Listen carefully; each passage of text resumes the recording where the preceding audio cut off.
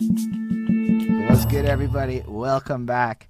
It's super exciting. We have Mr. Lush One here with us. That is just absolutely wonderful. I know that Mr. Flacco Bale wanted to change how we started it a little bit, and I love his ideas. So I think we should start this off with Mr. Flacco Bale explaining the inception of the show, given that he's a co-host, everything. He's a big part of it. So we're gonna take it away, and then we're gonna get to Mr. Lush One. Word. So salutations, everybody. Um, you are on the EOW TV platform. We are Bridge the Gap.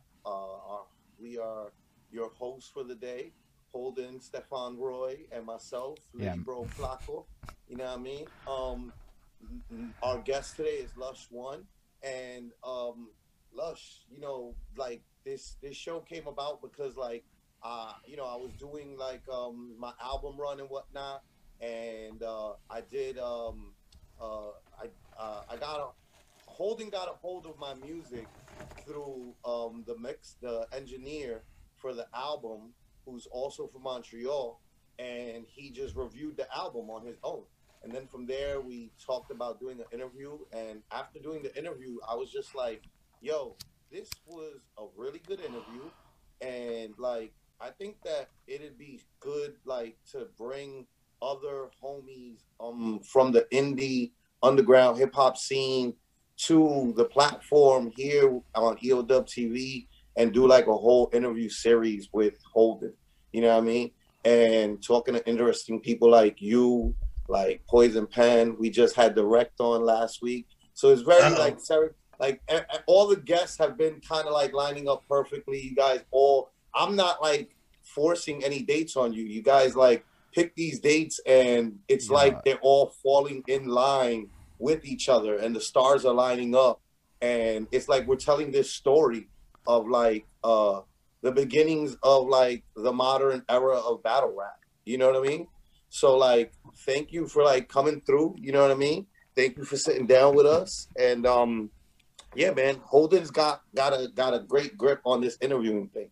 So like, I'm gonna let him take it away. Yo, so definitely appreciate you coming through. And part of why it's called Bridge the Gap is because, yo, I'm from Montreal, Quebec, right? So in a lot of ways, I couldn't tell by your accent. for real, I don't No, know. I'm just playing. I I, don't know, I man. hella can tell. That's I can dope. hella tell. I love it. Yo, literally, that's like honestly, nobody said that talks about like my Montreal accent like that. So it actually caught me off guard for a quick second. But It's super pronounced, and I love the Montreal. I haven't been to Montreal since I performed at Montreal Jazz Fest in 2013, that's a big which drop was right there. crazy, That's a which big was drop. super lit. Flex. So I wasn't even trying to flex, but I realized like Oh how my that came word! Right across. away. It's Nah, like but big things. that's a Yeah, dope one. take it easy, Lush. No, it's all good. That's what we want a little bit. We want to hear Nah, that's everything what we about want. you. Don't Like take you it have no easy. idea how excited I am. Like so straight up, the show's called Bridge the Gap Party because I didn't know a lot about even battle rap before like Flacco set me up, and then we started talking to Iron Solomon, and I started this journey. So for me, I like honestly really didn't know who you were until I started like Flacco told me and I started researching you. So it's like this fresh perspective into it. But I swear there's something that was a little unique from when I posted about your interview. I had like 3 to 4 separate people hit me up and be like, "Bro, you gotta understand that Lush One is like a legend, and if you better do your fucking research. You better." And I'm just like, "Oh shit, Lush One's like a serious No name." pressure. Like just a serious name. But that, cause, but the thing for me, it's not a worry. I just go do my due diligence every time, man. I just go check out the shit. So for me, it's like cool. And then we talk about your life, cause that's what we do in this show. We just talk about your life. That's what it is. Shout out Young Gray May for the follow. Appreciate that. Um, but like it's just exciting to have you here, and so part of that is just we bridge gaps. You gonna tell us a whole bunch of knowledge nuggets based on the story of your life, and with that I do have a token first question I like to start with because it's been a fun experience thus far. So if you'll bear with me, it's a But, little. hold on real quick. Before we do the first question, can we talk about Montreal real quick? We can always talk about Montreal. Okay. So first of all, Portuguese chicken. Let's go. Yes. Quit playing. All Ah. right. Yes. Like I love it. Great I start. used to I used to do a lot of drugs. I don't do drugs no more. But I was off. You know what Mandy is? Yes. Mandy is Molly's cousin, MDA. You feel me? Cousin of Molly. No MDMA, MDA. It's very groovy. I was off the Mandy and I could still eat because that Peruvian chicken was smacking so hard. Let's talk about. I've never been. The only other city I would say is Barcelona, Spain. But still, like I've never been to a place with so many. The women are aggressive in Montreal. They were catcalling me. I felt objectified. I felt like a damn piece of meat walking down the block. They was like, I was like, Love yeah, it. this is how girls feel, bro. This is like I damn near wanted to write a letter to the congressman. I know y'all ain't got congressmen, Yo, but I you was know like, what? I can co-sign that because I just finished going to Montreal. it's gnarly, right? in right like November 2019, right before pandemic, right? And I'm on my honeymoon, right? And like chicks still flirted. And it's just like, yo, you're like high key disrespectful. My wife is right there. You're lucky she can't hear you. She's from Brooklyn. She'll fuck you up. Like, you know what I mean? They're looking for that three screw, bro. They don't know. Yeah, yo, they're trying to crazy. test out the vibes. Like, I dude, mean, but like you know what? Like, wild props to like Montreal and Canada, period, right? Like, Canada's Thank you. known for like its women being like Canada's you got know, some of the baddest women Let's in the world. focus In more on Montreal. Montreal. It's more a Montreal thing. I'm just gonna throw it out there than a Canada Oh thing. yeah. The aggression and like, you know, like I know about the history a little bit, but like, you know, I had girls slapping me on the ass. I was like, I don't even got ass like that. This is wild, bruh. Every single bar is a strip club. I mean, like, it might just be like some drunk chick on the pole getting wild, but it's a strip club nonetheless. It's like titties first, questions later. But I had an incredible experience. I just really wanted to, before you get into your first question, just say No, it's okay. This was great. Portuguese chicken. No, but That's that's what, when you said that, I was like, that's real. Like that isn't like some regular. You have to have had that shit to have had that shit. You know, like that felt that. Yeah. All right, so I do have that first question though, and it's fucking. I'm excited to hear your answer. So basically, it's a bit of a story. When it lands, you'll be like, whatever you feel about it, you'll answer. It'll be cool. But it all starts with my girlfriend, and she's washing the dishes, and she's bumping that Black Eyed Peas song, that I got a feeling, ooh, and she's like vibing, she's dancing, she's doing her thing. And what's really nifty about that is I started thinking about like music and vibes and shit, and how like this song is like exercise music now. It's like fucking doing dishes, chores music now. And I'm like, 10 years ago, I can vividly remember being in the club, jumping up around drunk as fucking circles to that very song, singing it, trying to get girls and whatnot. And it was just a very different vibe, like that song. But that song in time moved along, and I'm like, whoa, music in the way that it relates to time is kind of interesting like that. So it made me realize autumn club hits today. Everything people's vibing to, that shit's just going to be like the chores music of the future and all that stuff people's exercising to, which I thought was super cool. And that relates to like our musical journeys a bit, because songs are kind of like attached to vibes at different points in our life, and they have different meanings and everything. Right. And the thing I feel like a lot of that's triggered by nostalgia. You know, like if you're comfortable enough to do chores or something, it's a song that resonates with a certain emotional capacity from your past. You know what I mean? I find that's exactly it. But that thinking of the nostalgia factor, it made me think about our own musical journeys. And oftentimes when we talk about it, especially in interview land, it usually starts around puberty life, when we start to get our attachment to music and form our own identities. But if you think about it in terms of vibes and the soundscapes of our lives, it really starts like way earlier than that. And I know in your case it might be a little different than most people, but it really starts with like when you're really young, 5 years old, this real youthful times. And like it's the stuff that your parents or the environment around you was playing, the technologies around, the availability of the different things. Like for me, my dad was playing these Led Zeppelin tapes, and for some reason that was like the apartment music, but Krista Berg was like the car music, and the 90s techno was the night music, and all these different things kind of created this like soundscape in my universe that laid this foundation that would later become my musical identity, and you wouldn't even realize it till like way later on in life. So I guess that brings me to you, and if we can go back to being a little 5-year-old lush one, something in that early era, if you could walk us a little bit through the soundscape of your existence at that time. So I love that question because I very often, and I love the way you phrase this, like I get interviewed by a lot of hip hop outlets, you feel me, been promoting my new album. So, and pretty much every single one of them will be like, well, how did you first get into hip hop? And that kind of correlates with this question for me, because I got two older brothers. 12 and 14 years older than me. My Mm. parents had me, they were like 39, 40, had them in their 20s. They swear to God that I was not an accident. You know what I mean? They swear that I was planned. The jury is still out. You know what I'm saying? Love We it. don't have the results yet. I am not sure. Regardless, I'm here. But I had brothers that they were the perfect age difference for me because they were too old to beat me up. You know what I mean? So I didn't like, we weren't able to fade them like that, but they were close enough in age to put me up on some cool ass shit. And so when I was 4 years old, happened to be right when Ice-T, I'm born in 1981, December of 81. Not to age myself, but I'm born in December of 1981. My brother showed me a record by Ice-T called 6 in the Morning. And I don't know if it was the infectious bass line or the controversial, aggressive content and a bunch of words that I was explicitly told that I wasn't supposed to say. And the combination of that was just intoxicating. And I fell in love with hip hop at that age. I was 4 years old. And from there, the very early ages, it was, evolved from Ice-T to, it's like a very good blend of like classic Seminole New York hip hop. And since I'm from Los Angeles, California, gangster rap and pimp rap. So everything from, NWA, Eazy-E, Compton's Most Wanted, Too Short to Eric B. and Rakim, the Fat Boys, Beasties, all that kind of shit. You feel me? Like that's what I was raised on from a very small age. But also, classic rock. I had two pet chameleons when I was 5 years old. They were named Jimmy and Bob. So that just shows Like real after chameleons? chameleons. Yo, how chameleons, much yeah. is like how much do they actually change their colors and shit? These ones, they would be, it was like different shades of green and brown.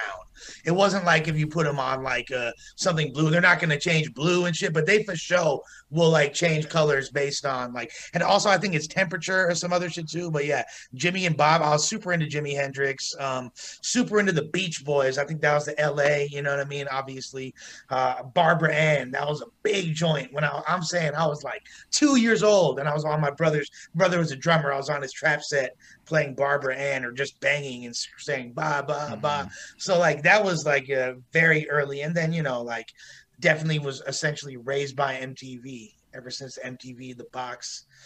VH1 was kind of whacked this before BET was even a thing. So yeah. Yeah, that's a big answer. So if I understand correctly, you got older brothers, so you cheated the system a bit, and you didn't have to wait for anyone else. You got the hip shit off the jump because they were going through the identity stuff, and so they just kind of jump started you.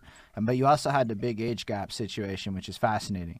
Big age gaps have created a seriously interesting family dynamic. Like my girlfriend's sister's 10 years older than her, so like I've seen what that family dynamic can be like. So it's super interesting in terms of the music acquisition because it's not mad common, but it has a huge impact on you being exposed to things so young, which creates a different path. Like already off the jump, you're already into it. But the fact that you also played the drums like right away at 2 years old means that already there's some part of you that's attached to the creation of music off the fucking literal jump. I mean, how much more off the jump can you go at 2? You can barely move before that.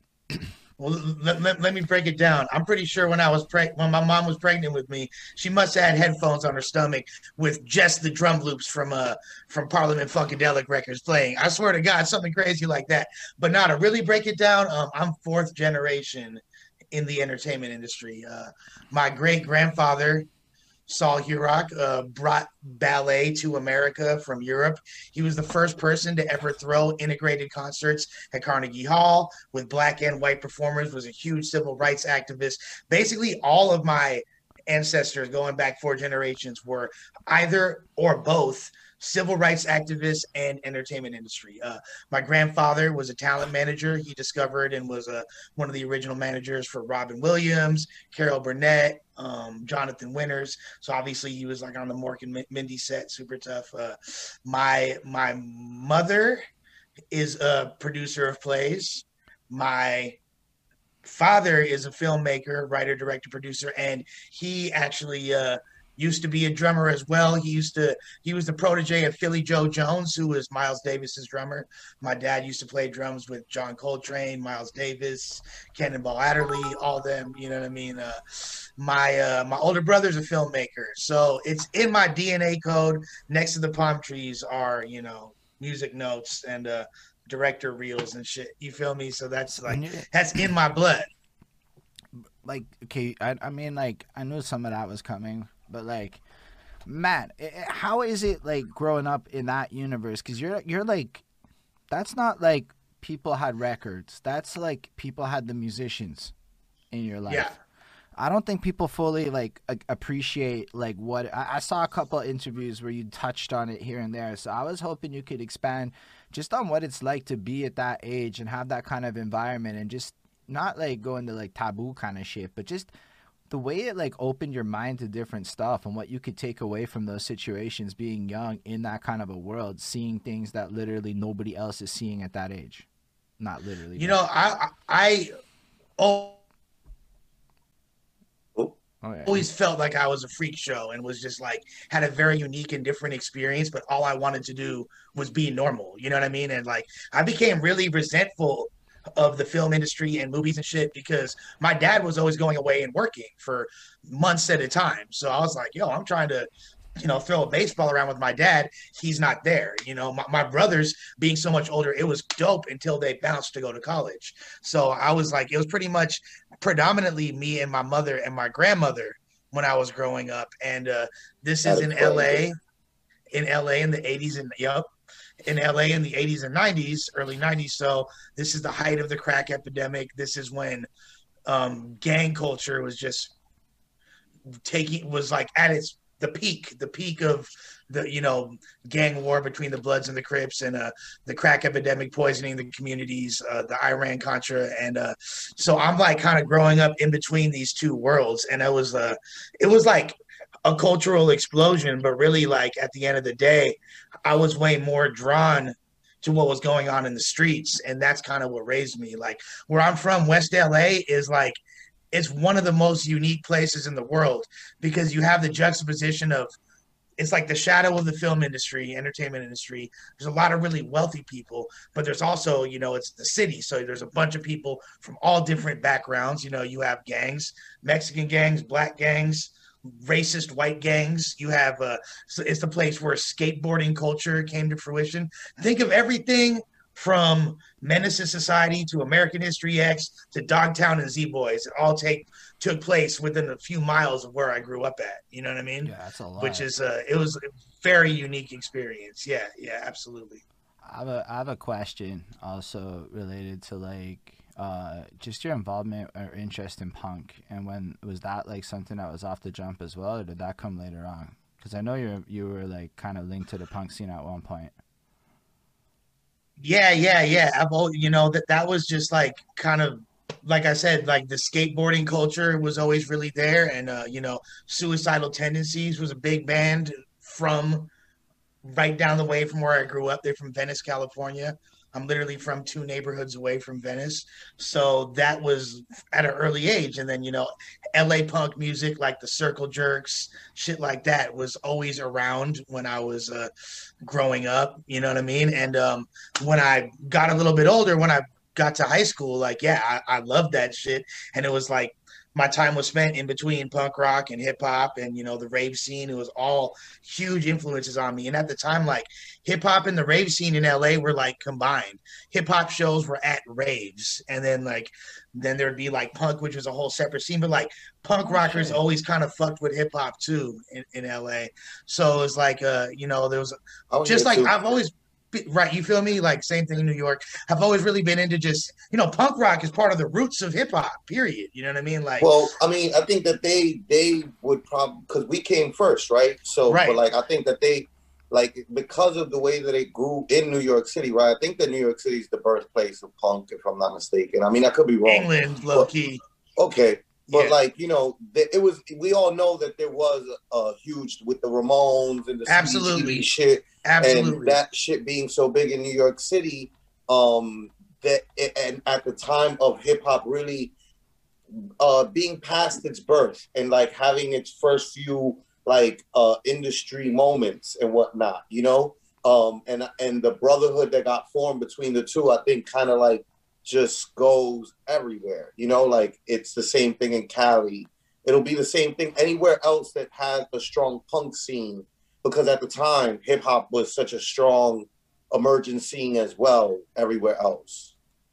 Very well said. And I think that really what it boils down to for me and everybody else that was a hip hopper that was into punk rock, or a punk rocker that was into hip hop, was it's just like anti-establishment culture, going against the grain, music that you can play loud that'll piss off your parents and old white people. And that's like what was the whole point of it. And that's what I was drawn to. I was drawn to the rebellious nature.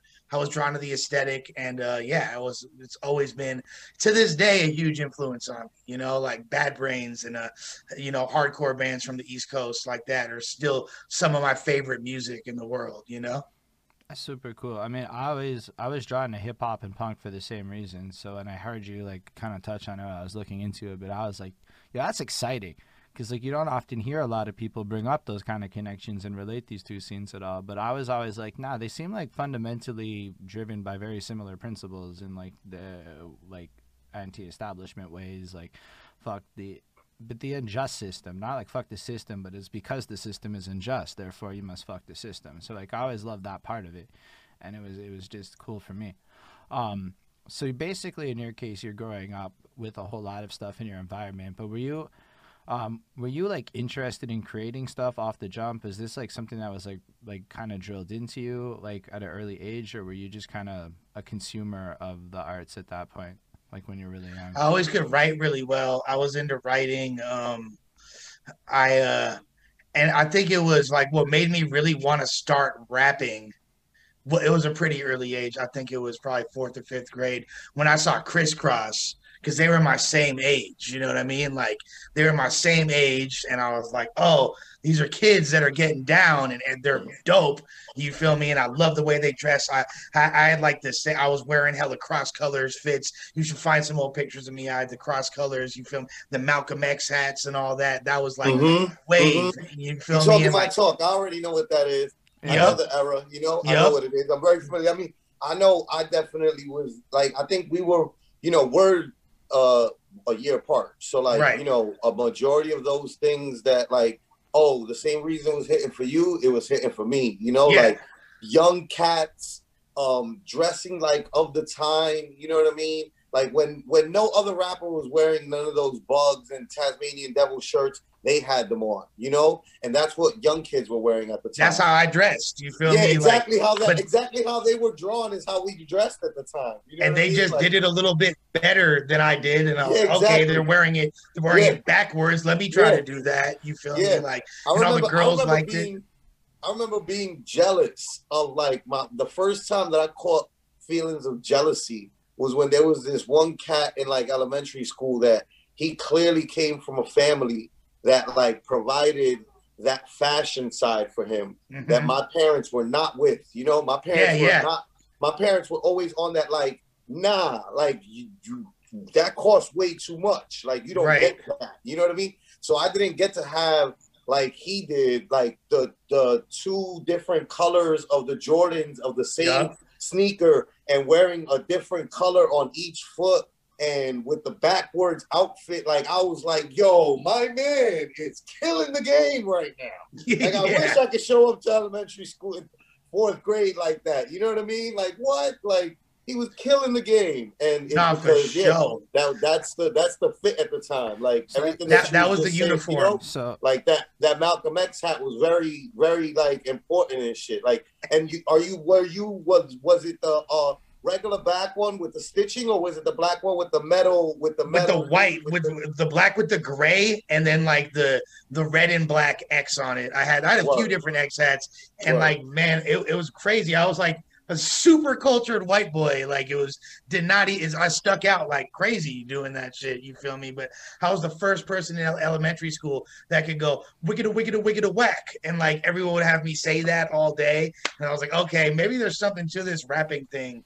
like girls like it, the dance moves and all that. I was like, So you were dancing. there's Yo, something to this right Another here. recurring theme on the show. The 'Cause I girls remember- like it, 100%. you know, That's like the main girls thing. like it, where the girls certain guys is like, yo, wait, where the girl? I mean, I think we all kind of like men, heterosexual men, all kind of like operate in this very like, especially young way, like primitive way of like whatever is the thing that you happen to do, you do it. But like you want to do it really well because you want to get girls, and you think that this is the way to get girls. You know, like I think we've all seen, like maybe we haven't all seen, but like I seen this video the other day. The title was like, that thing that how you would act when like you would think that that 15-year-old girl you like is watching, and it's like a kid on a bike, and I'm like, I already know what's happening. He's doing all the tricks. He's trying to do all the tricks. He's trying to bounce on the one wheel. He's trying to, because when you're young, you think to yourself, like, this is the way to impress a girl,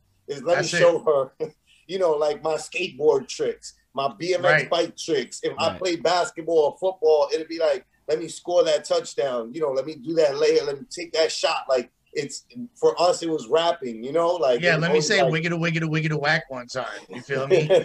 So and like, to play off what you said about the gear, like it was like that too. But for me, you know, there's all these memos going around, all like the home journals and parenting journals in LA at that time of like, this is gang attire, don't dress like this, no shirts with graffiti writing, no, like you can't wear baggy jeans, this and that. And my parents were, so they're like, no, you could back to school shopping, you getting some butt huggers from the Gap, and that's it. And so that was the catalyst for me starting to be a little criminal and, you know, hustling and selling drugs and boosting and all that shit, because I wanted to dress how I wanted to dress. And if they wasn't finna buy me that, I was finna get it regardless, because you can't stop me from being fly. And that was so hold that on. was like literally what I gotta ask a couple more things related to this, because it's really interesting that the fashion matters, right?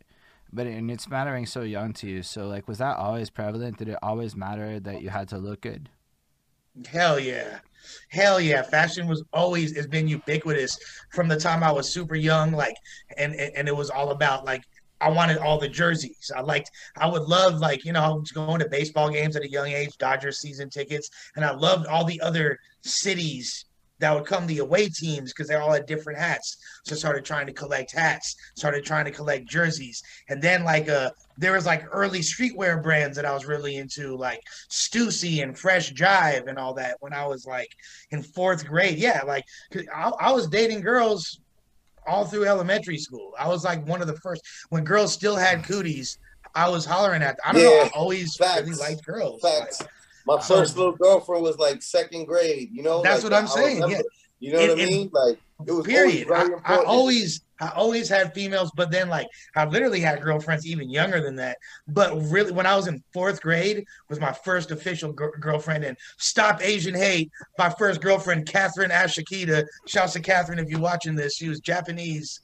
She was the cutest girl in school. You feel me? And we went to the movies and all that. We caused such, like, our relationship caused such a ripple effect of all the other kids wanting to date each other in the entire class that they needed to have like a whole meeting about it. Like the whole class had to have a conversation about my relationship. People in my Kool-Aid from an early age, macking from an early age like Bun B. But yeah, that's what it was. So for show, the attire, you know what I mean? Like, and at the time, like, yeah, you feel me? Like Nike Cortezes, Vans, Chuck Taylors.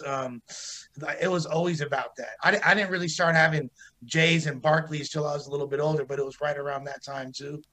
So the next question is, you mentioned crisscross and you kind of glossed over the word dancing. So were you also a dancer back in the day? I've always been like hella uncoordinated, but still like have no shame whatsoever. So I was out there gigging. Like to this day, I'm still gigging. Like technically, like on a technical scale, I'm trash. You feel me? Like let me just equate. My dance skills are like Nori rapping. You feel me? Like horrible but dope as fuck. Yes, that's me dancing. That's how I feel about my dance moves. Yeah, and then I have the wife, right, that encourages all of them. So I'm just like, I'm like, this is the worst scenario for everybody in the world, because it's just like, I'm just like, well, like my wife thinks it's fantastic. So what are you telling me, really? Like, I'm supposed to keep on doing this? Like, I love dancing. I don't care what it is. I'll like be at the most hood parties, the one white boy, super turning up. You feeling all like the hood girls, like, oh, go white boy, oh, that white boy clean. I'll be at the Mexican functions. Goes back to I'll the be at thing. the Mexican functions, and it's all like paisas. You feel me? Doing ranchero style dancing, and I'm getting it. You feel me? Like offbeat and all. I don't give a fuck. I'm getting it. And to me, the benchmark of dancing well is having fun and not giving a fuck. You know what I mean? Like, and as long as like you in the zone and like you got your own little pocket, you're gonna be straight. Like I said, I'm the Nori rapping of dance moves. I love it. No, that's an amazing. I like that. Everything about this is amazing. You're a wonderful person to talk to, Mr. Lushwan. I definitely. Yo, great man. Honestly, and we're not even like Honored. we haven't even got to puberty yet. We're only like No. I haven't even gotten to puberty yet. This is Not a there's lot. not a hair on my nutsack yet. Ain't that Word. a bitch? That's crazy though. Alrighty, he's outperforming us in life with ladies, with fashion, with fucking banging on drums. Too. Like, fuck, my guy, your life is fascinating. Like, honestly, Very. like regardless of like whatever attachment you have for all the accolades to come later on in this story, it's already pretty damn you know incredible. what? Let me echo that real quick, because something that I forgot to tell Direct when we had him on was like, I remember when like I started like getting to know more about like, you know, just Direct and you and Ills, right? And definitely like, you know, like any typical hip hop shit or street shit, there's always wild gossip out there. You know what I mean? And there's wild like, yeah, you didn't know this about this person, this about that person and shit. And like I was just always very fascinated by like you guys' background of like, yo, like your dad doing movies, you know, like Direct's dad, you know, being in computers, clearly like being able to give his son a better upbringing than most people might have been able to, you know, give their children back then. You know what I'm saying? Like that to me was very fascinating, because it also wasn't like disingenuous at any point. You know what I mean? Like I didn't get any like you know, and my like detector might not be, as we were laughing about earlier, right? We were laughing about I used to bump some Iggy Azalea songs once upon a time, right? But like apart from that like joking scenario, like my radar is pretty good. You know what I mean? Like, oh yeah, bro, yeah, telling people's like genuine ability, you know, genuineness. And like I always got that from like you and Direct and Ills. You know what I mean? Like it was no like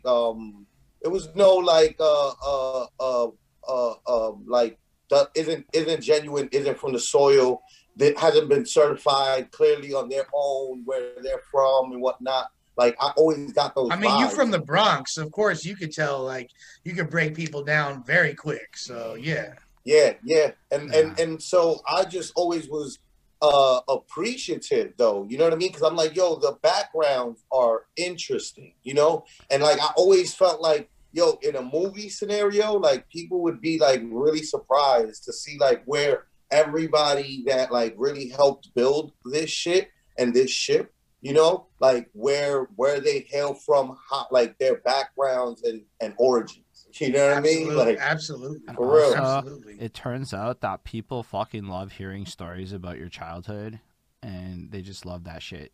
That's why we keep doing it, because people love it. They love hearing that, and it's super interesting. And then it always correlates into everything you do later on, because these are basically, it's like a linear journey of the life of Lushwan.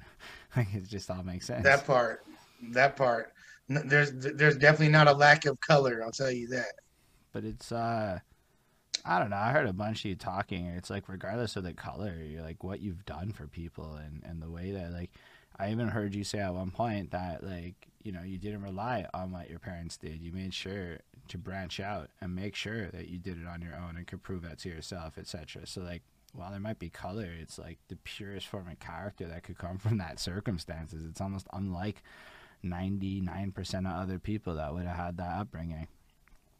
No, well, it's weird. Like, yeah, like I really didn't like most of the, because like I said, I grew up with a diverse amount of people, you know what I mean? Like from all walks of life, just based on, you know, the residential I came up in. But most of like the other Hollywood offspring that I was around, I couldn't stand them. And the thought of being the result of nepotism and getting advantages creatively and being like having more opportunities in glamorous fields as a result of just my DNA was the opposite of appealing to me. And like, you know, like at the end of the day, hip hop don't give a fuck. You feel me? Like, which is the art form that I was drawn to, you know, from graffiti to MCing to DJing and all that. Like at an early age, hip hop don't give a fuck who your parents are. Like, oh, you're Big Pun's son, really? I don't give a fuck. You, no disrespect to Chris River, I'm just saying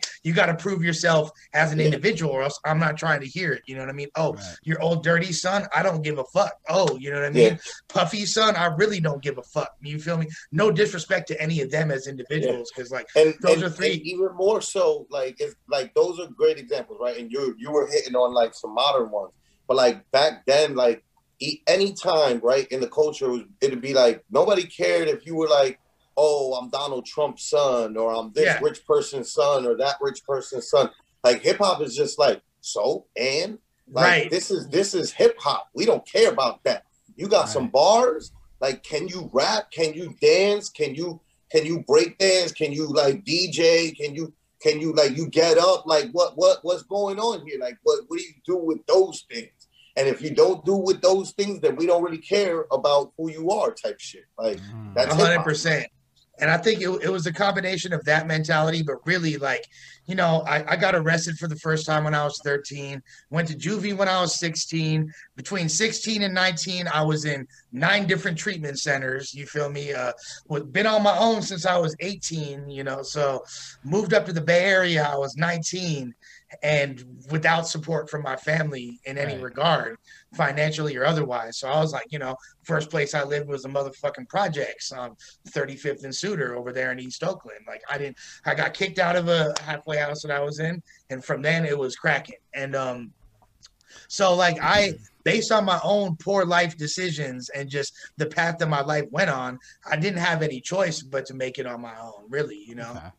But if we, that's fair. I just wanted to bring it up because I thought it was commendable, because we are talking about all of this stuff where you're coming from, and I just felt it was worth pointing out that it, you know. I appreciate you. But with regards to, before we move on in your story, I did forget about graffitis and the visual arts, and I wanted to ask if you were a drawer, because you mentioned you did appreciate graffiti when you were young. Were you involved in that in any way as well? Well, that's where I got the one in my name. You feel me? Like I'm not like dope at all, but I would get up. I was a bomber. I was a tag banger. You know what I'm saying? Been from Tagger Crew since I was 16. I've been writing since I was like 12, 13, you know, just drawing on shit, getting up, bombing with streakers and shit. I still got tags on the West Side that are been running for decades. You feel? Let me tell you like this. Well, if you grew up in LA, and I'm pretty sure Dutch can or Flacco could echo these sentiments for where he's from for sure. But if you grew up in LA in the early to mid 90s and didn't have a hand style, were an irrelevant human being. You had to know how to write, period. Yeah. So I mean? Back then everybody had to. Let's like, pretend you had to. I gotta ask one of my questions here, because what's a hand style? We don't talk to a lot of people who are like, I used to bomb. That's not something that comes up a lot in my life. So a hand style is just like you writing your name in a flyaway graffiti style, like how you write your name is a hand style. Yeah. Okay. And in graffiti, like everybody, technically speaking, has their own font. Like that's kind of part of graffiti. Like, and part of like tagging up is like everybody has their own kind of like font way of like writing letters that is supposed to be distinctive to them and their like own style. So that's why like everybody would always like have a black book and like let everybody get their name in, and everybody could look at everybody else's styles, and like, you know, it's kind of like a beginner's guide to like your neighborhood or your school's tags. And who's what and how they write and how they get up. Yeah, that's signature. Like, it's your signature. Like it's like the helpful. same thing.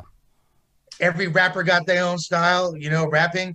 Every writer got their own style, you know, and that's what a hand style is. So like, yeah, I had a fresh little hand style.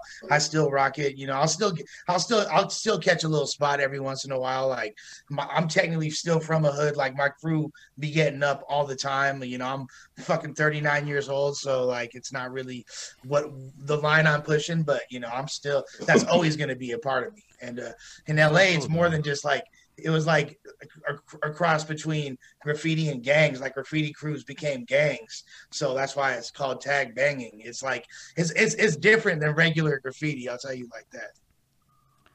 Fair enough. Which, by the way, though, regular graffiti is kind of like that. Like, that's everything. Like, I always tell people, like, battling is like a part of hip hop to its core, because everything in hip hop, when it was born in hip hop, was born with the purpose of battling each other with it. You know, whether you were b-boying or you were like emceeing or you were DJing, the DJs, it was all battles. Like, it was all, you know, jams in the park, and the jams was battles between DJs and who had the bigger sound system and who had the better set and who had this and that, the better MC to rock the crowd, you know? And like, the MCs rocking the crowd were essentially battling in the form back then of like who rocked the crowd better, you know? And then Period. like the graffiti artists were all like buffing each other and like getting over each other, you know? And like, it was about like, nah, I'm gonna get my shit the highest up. And if your shit's there, then well, goodbye to you, you know? So like, hip hop and battling kind of goes hand in hand, you know? 100%. And like, yeah, and slashing each other's tags and shit. Like, that's what literally, yo, not even on a melodramatic shit in LA, like, still, and I'm probably in New York too, that would lead to people getting smoked. It would literally lead to people getting smoked. Absolutely. It's that serious. Yeah. Yeah, I think that one got more serious like than any of the other ones pretty fast. Like, early on, graffiti got really dangerous really fast, and like, yeah, it did lead to deaths like early on, before like, no, that didn't really happen with the DJs and with the rappers until later on in the culture's life. And b-boys either, like, b-boys, like, if anything, super were not about fighting. Like, they were like, what? Like, I mean, yeah, exactly. You know what? I'm talking shit. Let me not disrespect the b-boys. No, but it's like the Beat It video. You feel me? We all saw the Beat It video. Come on, that's how they get down. They look like they finished squad, but it's all love. I wish it was like that more with the other elements, but you know, shit. Look at drill music. That's where that shit went. Yeah, you feel me? Rappers really smoking each other nowadays. Yeah. Nah, it's bad. But yeah, you're absolutely right. And tagging always did lead to like people's like lives being like ended over like just a tag. And it's just like, what the fuck? This is crazy. Them fools. You're dealing with a lot of fools that were doing something that's technically hip hop culture, but they didn't give a fuck about no hip hop. You feel me? Facts. Facts. That's also the one element out of the four that I always say, like, they're the least actual like thing to do with hip hop. Like, we just claimed them, and I you know what? I won't bust into my thesis about the elements, but like, out of all the elements, the graph writers have always kind of been into like the rock, heavy metal type of music, more so than they gave a fuck about any hip hop or anything like that. You know? And like, even the ones that did listen to rap music, like, if you tagging in their hood, you feel me? Like, they're pushing the agenda of the barrio at that point. It's got nothing to do with this is hip hop culture and I'm just getting up for, you know what I mean? Like, fuck the elements, fool. You're disrespecting the neighborhood. So yeah, it got crazy, bro. But yeah, long-winded answer to what is a hand style. Don't put me and Flacco together, like. Nah, but this is really good though, because here's the thing. For somebody like me, I realized early on, because I did album reviews for years, and you start getting quick on in the comments, bro, go Google your shit. So you start Googling your shit, and you find out you can't find anything. Like, really, where are you finding this stuff? There are forum board conversations where people argue about what a hand style is for 37, and you're like, this is useless. I don't know anything after reading all of this. So to hear a guy like Lush One, who is so seminally attached to so many different things, laid down from a perspective of being there and living through it, it's just more concrete. It's just like dope. Like we can make a whole clip out of this. Like Lush One breaks down fucking hand styles, and then everyone can just get that little synopsis from you, and that's just amazing. It bridges gaps. It Dead accomplishes homies. everything that we want to do with this shit. So I appreciate Facts. you sharing any of this stuff. Like, I mean, there's like a gajillion people talking about all of your battle rap accolades, but how many people are talking about like I don't know this?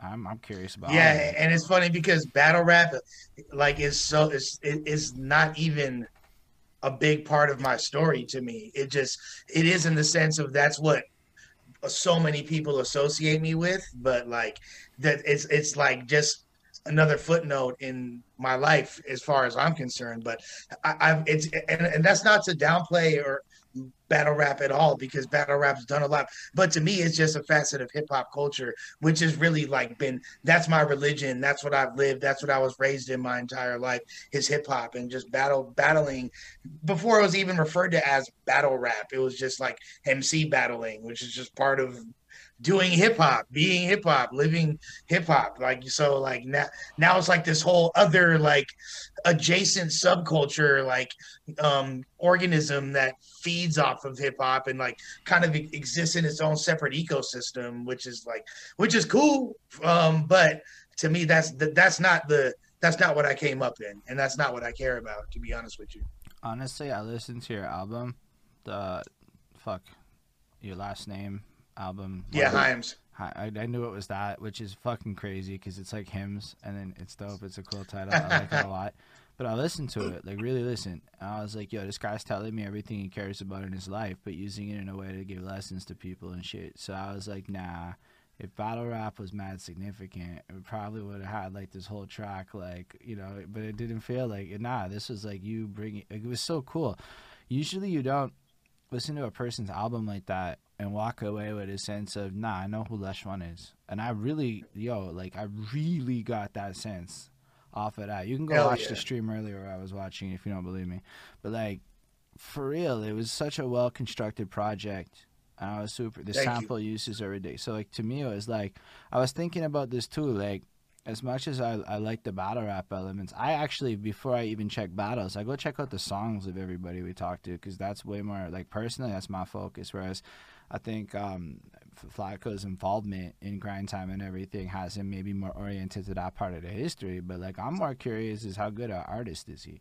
And I'm like, Lush One's ridiculous, holy! And I'm like sharing his Hey. shit. I'm like, Yeah, no, yo, but that's why I rock out with you. That's why I fucked with you in the first place. It was that. It was your ability to like listen to the music and actually try to like figure out the things that we're trying to do artistically. You know what I mean? So like, and we definitely come from like a era of this battle rap shit where it was just like we just were doing the things that you do as a like real hip hop head, which was just like you're supposed to be able to freestyle, you're supposed to be able to cipher with other MCs, you're supposed to be able to defend yourself if a battle just pops up and happens, which would happen at every cipher, because somebody would just feel like you're talking to them, and then now you're like in a battle of your like rhymes, but like this isn't what we were like doing this for. We were doing 100%. That was never the goal. It was just Yeah. like you said, participating in the culture, earning stripes, paying dues, getting more recognition for the squad to put out more music and all that. And like, look, I told you a little bit about my life. Like I said, bro, like by the time I was 13, I'm already getting hemmed up by LAPD. You know what I'm saying? Like my homies out there getting caught up doing life, you know what I mean? Like getting shot at, all this crazy shit happened to me such a young ass age. Like that's why I would be remiss to rap about rapping in any capacity. Like I feel like that would be depriving myself and the world of my true story and my true essence. Like, yeah, I might have had a couple tracks like that when I was a teenager and shit. You feel me? Like, but nah, like that's far from, you'll never hear me talking about that shit. And to me, I don't, no disrespect to anybody's art, but I don't enjoy that content from other rappers. And like none of the rappers I enjoy, no music, like you don't hear like you know what I'm saying? Like you don't hear Chuck Berry making songs about his guitar. You feel me? Like you don't hear like you know what I'm saying? Like Jimmy wasn't talking about like I'm a singer and I play the guitar. You feel me? Like no, that's just whack. You like what do you have to say? Like Woo! what's your voice? Like what validates you? What makes your experience unique? And I think I bring it back to like my whole style of my music, the LA Noir audio cinema, is a result of my upbringing in film because I equate music to films. You know what I mean? So it's like, what if this album was a movie, what would it look like? What would the aesthetic be like? Who are the characters? And why would I want to watch it? Do you really want to see a movie about me making the album? Or do you want to see what the fuck, you know what I mean? Like what went on? Like, oh shit, this fool's overdosing. This fool's fucking fucked over the plug and is hiding out in a motel room right now. Like that to me, like shit, I'd rather watch that. I'd rather watch fucking Goodfellas than behind the making of this fucking Adam Levine album.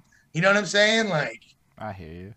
I know there is an audience for the behind the scenes things, but I'm with you actually. But really, like, I don't know what to expect half the time when like you go and listen to somebody's album for the first time, and I figured it was new, it deserved to get listened to. I checked your couple of music videos too because it popped up. They recommended me you. At this point, it's like, okay, let's feed him battle rapper music. I'm like, okay, YouTube, give it to me.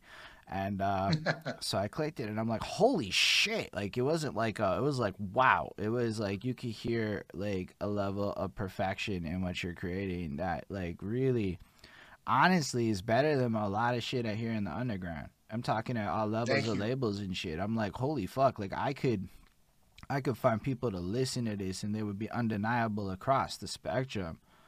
I was like, hell yeah! It was like, but you got all sorts of styles, whatever. Your music's good. That's really my. No, my I appreciate you. Like, this is my favorite shit for to me. hear. Like, and I just say that it caught me off guard about how good. Like, you expect good.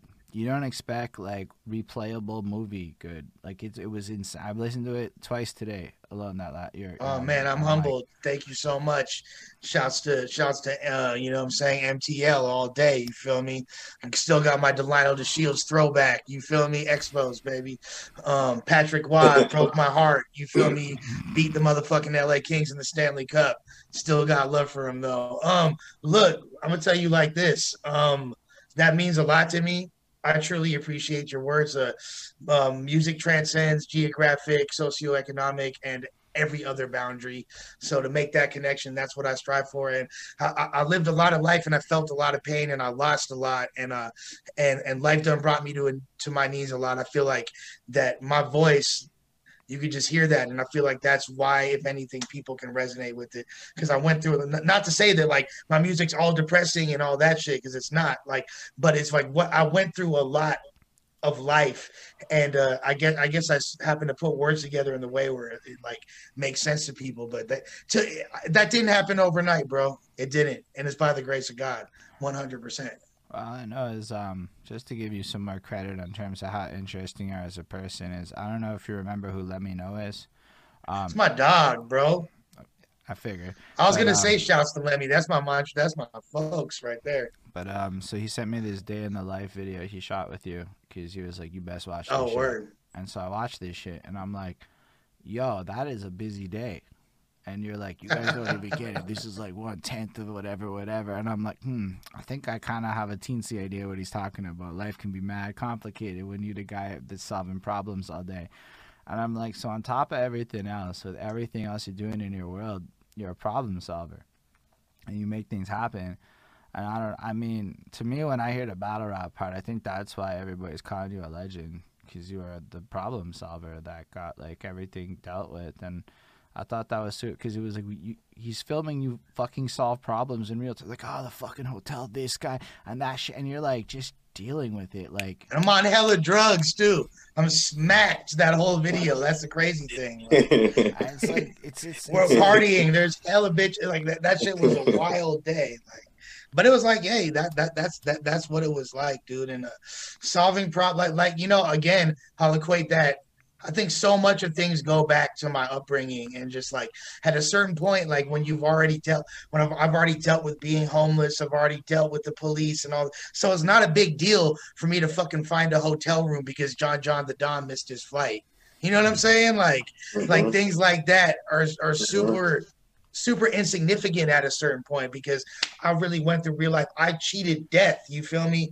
Like I'm 5 cats because I fucking have 45 lives. Fuck 9. You feel me? So it really wasn't so like doing things like that. And also at the time, I'd never want to be an advocate for drug use because I'm not, and I'm 13 months clean and sober from all mind altering substances. But at the time, like my arrogance, my character defects, my habitual dishonesty, and my drug use, I feel like was like a cushion for me to do even better at that kind of stuff because I was ambitious to a point of negligence and disregard for my own personal health, safety, and the ramifications for those around me. I didn't care. I was finna do it. I was balls to the wall, finna spend my and your last dollar making this shit happen because I thought something was cool. That is serious. It's lit though. Thank you. No, but like you have to like think about it. The whole world requires people like that. Like it requires it. Yeah. Like I mean, everything you did. I mean, it came up while Durek was talking. He couldn't get through his story without Lush One coming up, and I was like, "Oh That's shit, my dog." This shit just kind of really does flow into it because Flacco's got this whole like story thing planned out that happened by accident, like he was saying, where it just feels like every interview has lined up in a way where the stories connect. And so I was like, that just makes it perfect now. And then, I don't know, but let's go back to like I have a bit when you're younger because I mean we kind of just pivoted a lot because it was worth it. But that's like, good. I did want to know like when you started like actually taking music more seriously, I suppose. Like, so you're in high school or whatever, and then I think you saw Criss Cross, and I think that's as far as we really got with things with regards to Criss Cross. I was like still like in 5th grade, like high school. No, high school that my bad. Yeah, high school. Like that's when like just like fully immersed in hip hop was, selling drugs, also boosting. You feel me? Like running up in Macy's, grabbing a bunch of Tommy and Polo and Nautica gear, shit like that. You feel me? Not paying for it. It was like the Middle East, Iraq and Iran. You feel me? So that's so that's how I was getting down too on some on some like on some low life shit. Yeah, yeah. Word. Okay, that's what's 100% on some low life shit. Yeah. But it wasn't strictly Polo like that. We were going after the Tommy and the Nautica. You feel me? All that shit. Like, DKNY was super fresh at the time. And all that. And then I was really into streetwear too. Like at the time, it was like Cybertech, Mecca USA, Rego Sport. Yes. You feel me? Yes.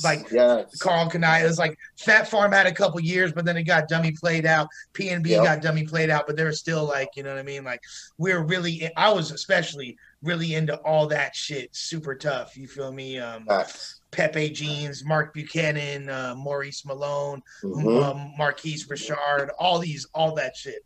Super into it. Even a little bit of Gucci, you know what I mean? Shit like that. If we're like, we're able to come back up then it was already, Dapper Dan had already made it that we was just like, exactly. Gucci, like, Louis, MCM, and but those were like pinnacle labels. Like it wasn't like the average Joe was like getting that. Like it was and a lot of that shit was pretty much like considered Euro trash at the time in the 90s. You're seeing a bunch of like Euro trash with the Fendi and the Louis. Like it wasn't super big like for like in the streets at that time, but you know what I mean? And that logo shit went away in the 80s with Dapper Dan and them. Like after that, it wasn't really cool. Like my background, that wasn't like the wave in the 90s. Like it wasn't. Nobody was really. We had the big Polo logos and the big Polo Sport and Tommy and also being in LA, it was like like things. There's certain things in LA that will always be in style, and that's Chuck Taylors, Vans, Nike Cortez,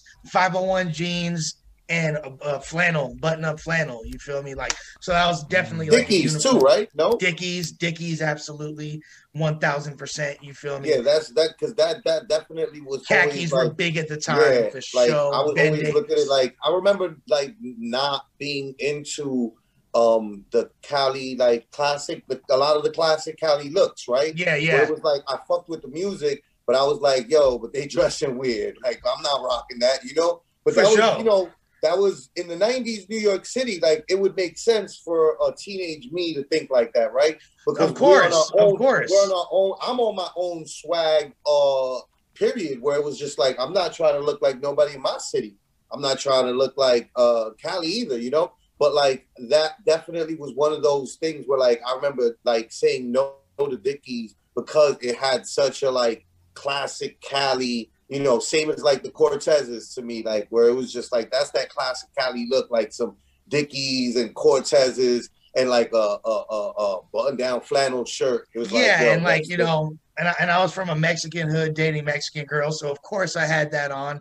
But at the same yeah, time, I was super influenced by New York. People used to always say I was like wished I was from New York, tried to dress like New York, listen to New York music. You feel me? Mobb Deep, Wu Tang, M.O.P., Capone and Noriega. That's like my DITC. That's like all I would listen to. You feel me? That was has yeah. like I like that better. Of course, I would still be on DJ Quick, Dog Pound, and shit like that. But it was really heavy East Coast influence at the time for me. And, random shit from the South, UGK and Outkast. But really, I was super into New York, always have been hugely inspired. Both my parents are from New York, too. My mom's from the Bronx. My dad's from Uptown. So it's like that's in my DNA. I spent visiting New York for a couple weeks of my life every year during the summertime. I was in New York, and that would be like So a then that cultural that that would explosion for me. explain why, that's there because you Big spent time time. traveling. Because if I you was going were, to Dr. because back J's, then that copping was, gear. yeah, back then nobody was,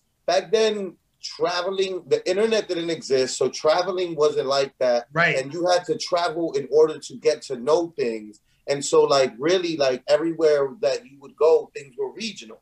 So like in New Big time. Orleans, wasn't nobody in New Orleans really listening to no Mobb Deep. Right. They were listening to like Baby Gangsta and this and that Right.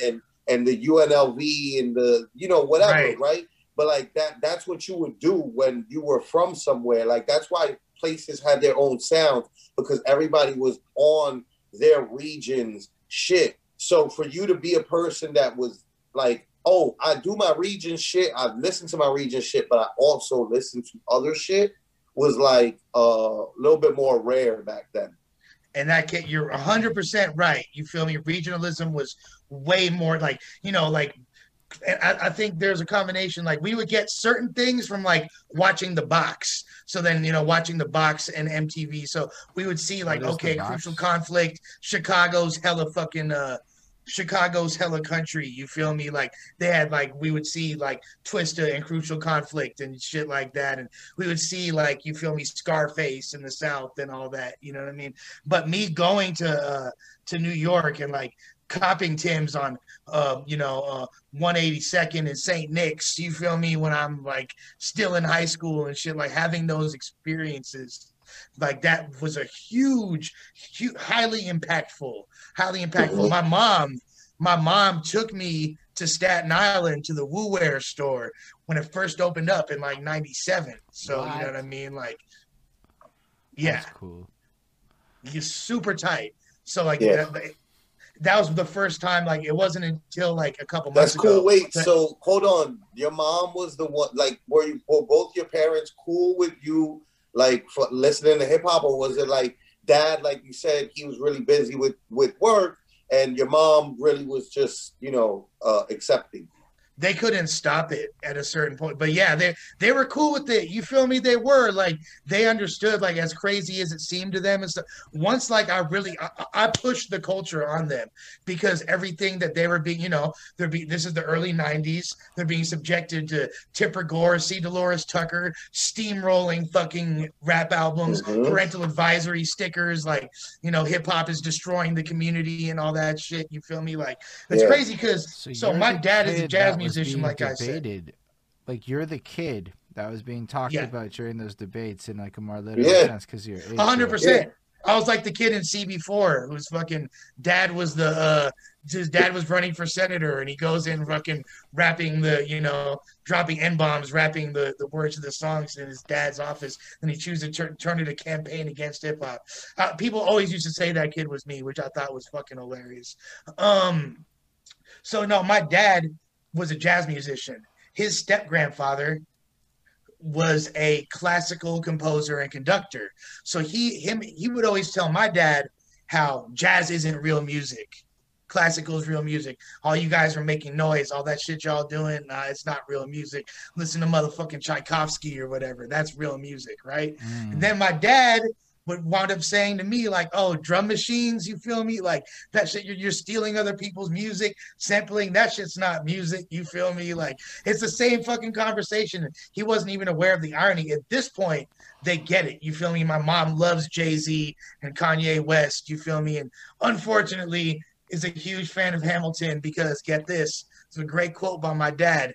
Hamilton is incredible because it's like they took hip-hop and mixed it with music, which I think is fucking hilarious. You know? But like, no, but they're hip now. But yeah, at the time, like, I was always playing that in my, I'd be with my mom.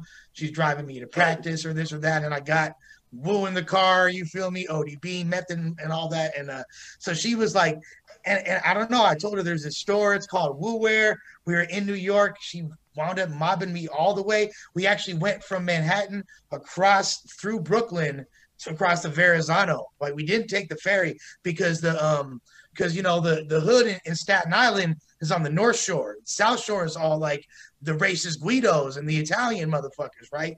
That's like, so that whole side of town where Stapleton is at and Park Hill is at, where that's on the other side. So you have to go, it's easier to get there driving across the Verrazano, basically. So we did that. It was crazy getting to go to the Woo Wear store,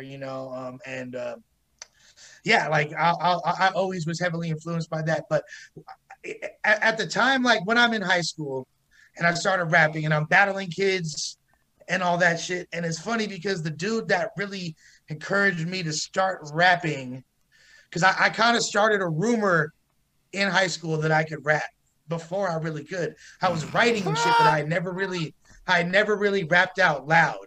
So like everyone, and there was kids that rapped in my school that were dope. Some of them were gangbangers, and some of them were like real, like on some like underground hip hop, like 90s shit. There's some dope MCs in my high school, right? And there's this one dude, right? He was a basketball star. His name was Cash Warren. And Cash, this dude's the GOAT, because what did he wind up doing when he grew up? He wound up getting married to and impregnating and having kids with Jessica Alba. You feel me? So he, like, you know what I mean? Come on, bro. Come on. I know Dutch ain't even into the Latinas like that, but Jessica motherfucking Alba, bro. No. Jessica Alba was fine. Come on now, bro. Back then. You feel me? That's a day pass. Any relationship, that's a day pass.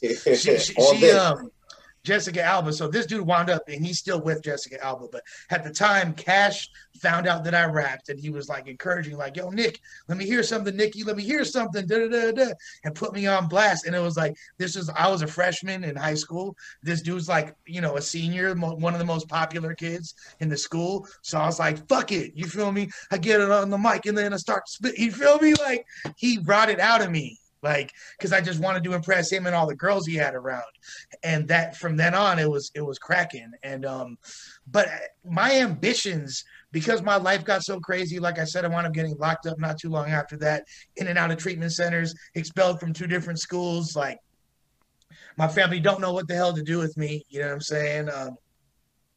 So I didn't really have ambitions of surviving or living a long life. Thought for sure I was gonna die young. Didn't care how. Was just flying off the handle every day, doing the most I possibly could. And my only ambition was like, yo, I want to be like, make rap songs that people think are dope. I'm gonna rap on a stage and people are gonna think that's dope. You feel me? Like, and that's all I cared about. Period. And then that snowballed to me, you know, when I moved to the Bay Area in 2001. I was 19 years old, and you know, started rapping more and more and more. Started recording myself, putting out little 4-track tapes, selling them on the block in front of the record store and all that shit, and then linking up with other little rappers, forming crews, and then it just all blew up from there. Word. Where That's it. there's a lot that happened after it blew up, though. That you know, Yeah, Word. hella much, but hella much.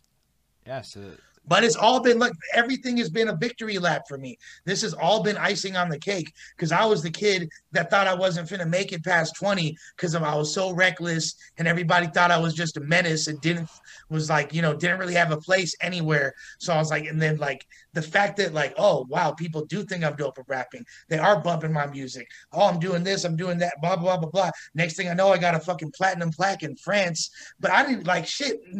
Any of that. I could have died 15 years before that. You know what I mean? Like all this shit that's happening now, I got people in motherfucking Montreal slapping my music that think that shit is fire. And I'm on a podcast getting interviewed with a bunch of people like from all over, and EO Dub, this amazing institution in hip hop that I look up to so much, like acknowledging me, like, whoa, like this is the sprinkles on top of the icing on top of the cake. You feel me? Mm-hmm. Mm-hmm. Because it was not supposed to happen. I feel the same exact way. Big facts, B. Like it was not supposed to be. It was not so. I'm super happy with everything. That's why, like, when I see some of our peers and they're like unhappy, and I feel like they like achieved maybe more than me. You know, right. I'm just like, man, that's unfortunate, bro. Like, you should really appreciate what you got to do, because like there's a lot of people out here that they've done stuff and they've never earned a dollar, a dirty dime from like doing anything with this. So like, for the fact that you either make a dollar or make a dime or have one fan, have 100 fans, like you should be like super appreciative. Like I know I am, you know, and I know that I've always gotten that same sentiment from you. You know what I mean? Like you're really happy. Yeah. Like I remember when we were story time. I remember when we were in the middle of, I'm gonna fast forward into Lush's story a little bit, right? When we were on stage at Rock the Bells, New York City stop. And that year they had like 4 different stages going. And it was like a main stage that was, who was it that they had? Nas. Armor Ghost and Raekwon, Immortal Technique. I know, because I think Immortal Technique had the other stage, right? He had the like indie stage, and then Mobb Deep. It was Mobb Deep.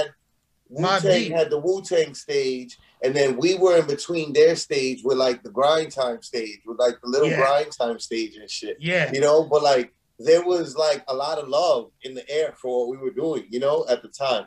And like I remember when we were there, Lush was like just really happy. Like a lot of people at that time, like Grind Time was like a little, you know, maybe like not we were having a lot of hiccups, I think, as a whole company and family. You know what I mean? Hell yeah. And it was up right then. Yeah, it was a little bit of a wreck back then.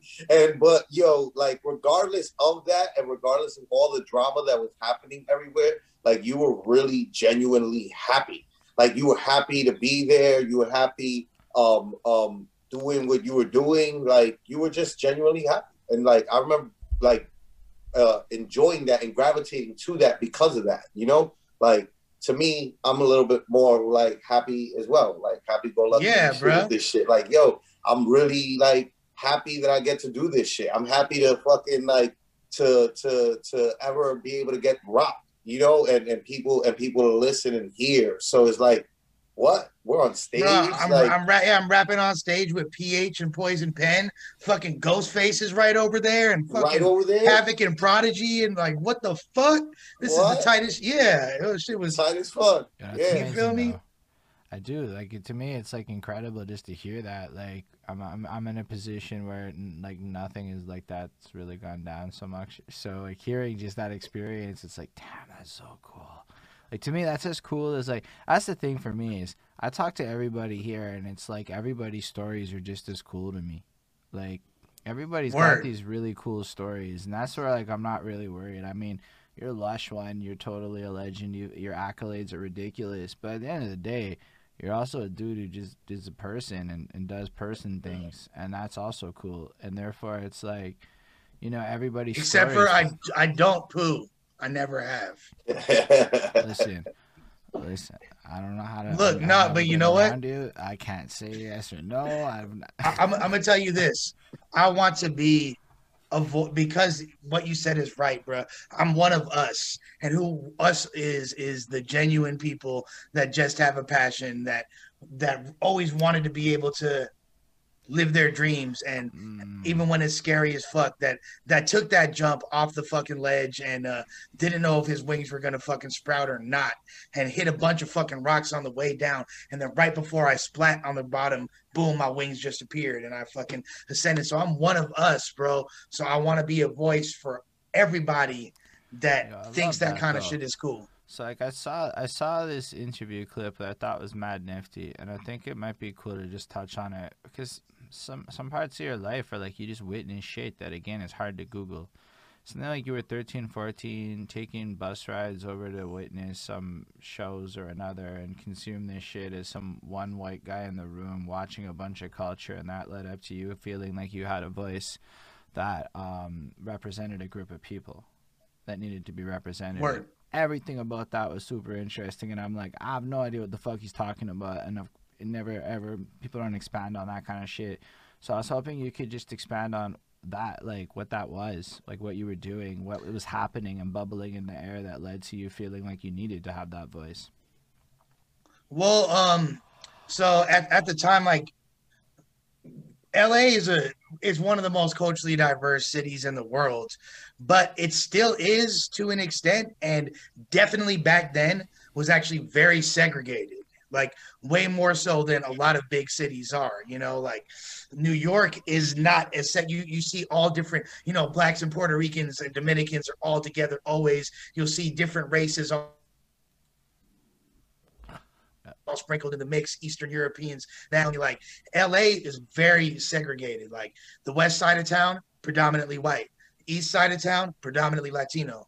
South Central, predominantly black. And like that's just the base. And to just further compound that on that and expand on that concept, like it's separated by specific, very idiosyncratic, specific ethnicities. So where like we have Little Armenia, Japantown, Philippine town, you know what I mean? Like every single countries you've never even heard of. We Little Tehran, like every single area country has like a geographic representation of the soil of LA, and they're all separated to an extent. It's kind of like creepy when you think about it. Like it's inclusive but separate.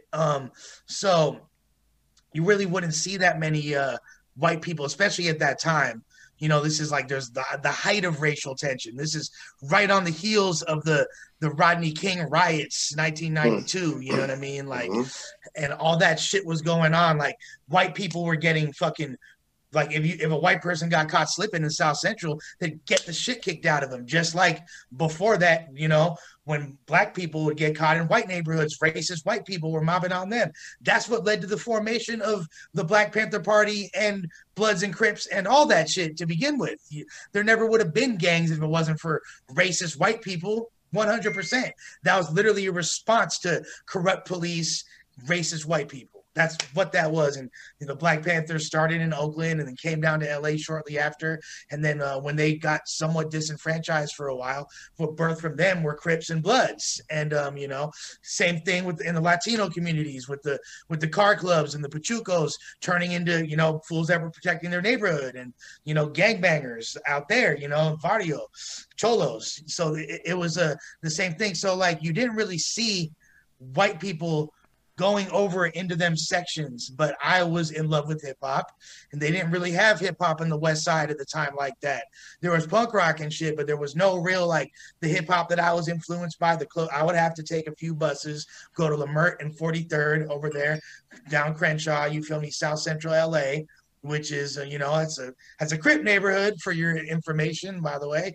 But over there, like I would go over there to this place called Project Blowed and watch these dudes emceeing and watch the culture growing before my eyes. Some of the dopest rappers in the entire world, freestyling, battling, and all that. There was no white people around whatsoever. And at first, I got a couple looks, but then, like it was on some show and prove shit. And I think the reason why people weren't resistant to me, and I never really got pressed like that. Like a couple times, but nothing too. They'll press anybody that's not from there going over there trying to be a part of hip hop. Like, who are you? What you doing? Where you from? But like, I didn't really like, it wasn't like, hey, yo, get the fuck out of here, white boy. It wasn't, I never got that energy because I wasn't walking around with my chest out trying to look hard, and I wasn't afraid. And so much of the root of racism and prejudice and all that is based on fear of the unknown, a fear of what you don't understand.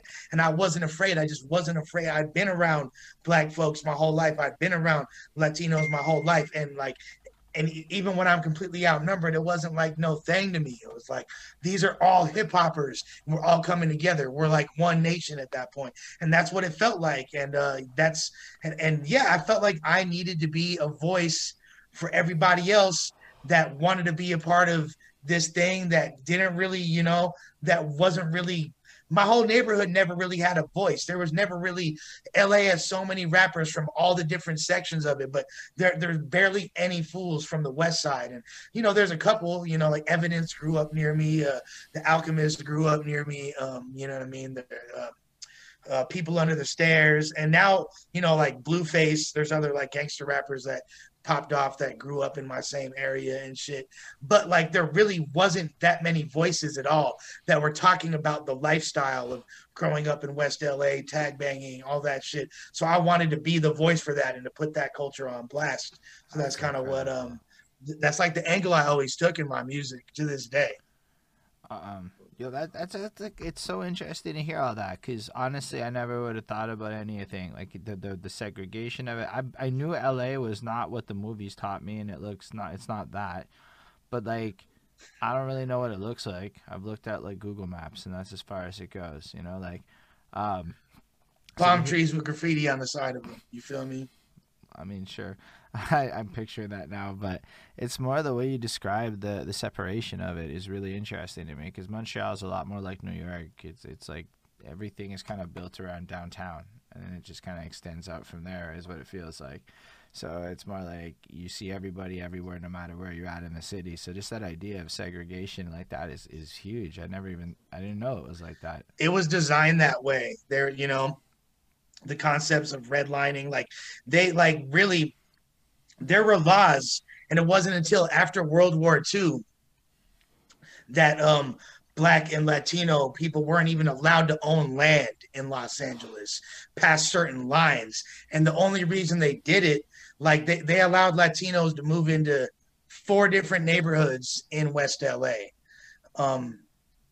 Pico and 17th Street in Santa Monica, Pico and Sawtelle, near where I grew up in West LA, the Mar Vista Gardens projects area in Culver City, and Lincoln and Rose in Venice. And they called those areas quote unquote designated servant zones, because like that's where the Latino community that were wind up, working in positions like being gardeners, being mechanics, cleaning the white people's houses and shit. That's why they allowed people to even integrate in those areas. It's a fucked up fact, but that's some shit people need to know. I agree. No, it's really glad that we're talking about this kind of stuff. Like I went on this journey to try to learn more about the systemic racism issues and the history behind it, and I think that goes under the whole redlining tactics generalized idea of where they were. Period. Like I got a line in my song Ever West 310 where I talk about all this shit, the gentrification of West LA and all that. Put out the record in 2000, 2010 actually, the single, and then the album dropped Gold Bricks in the Wall in 2011.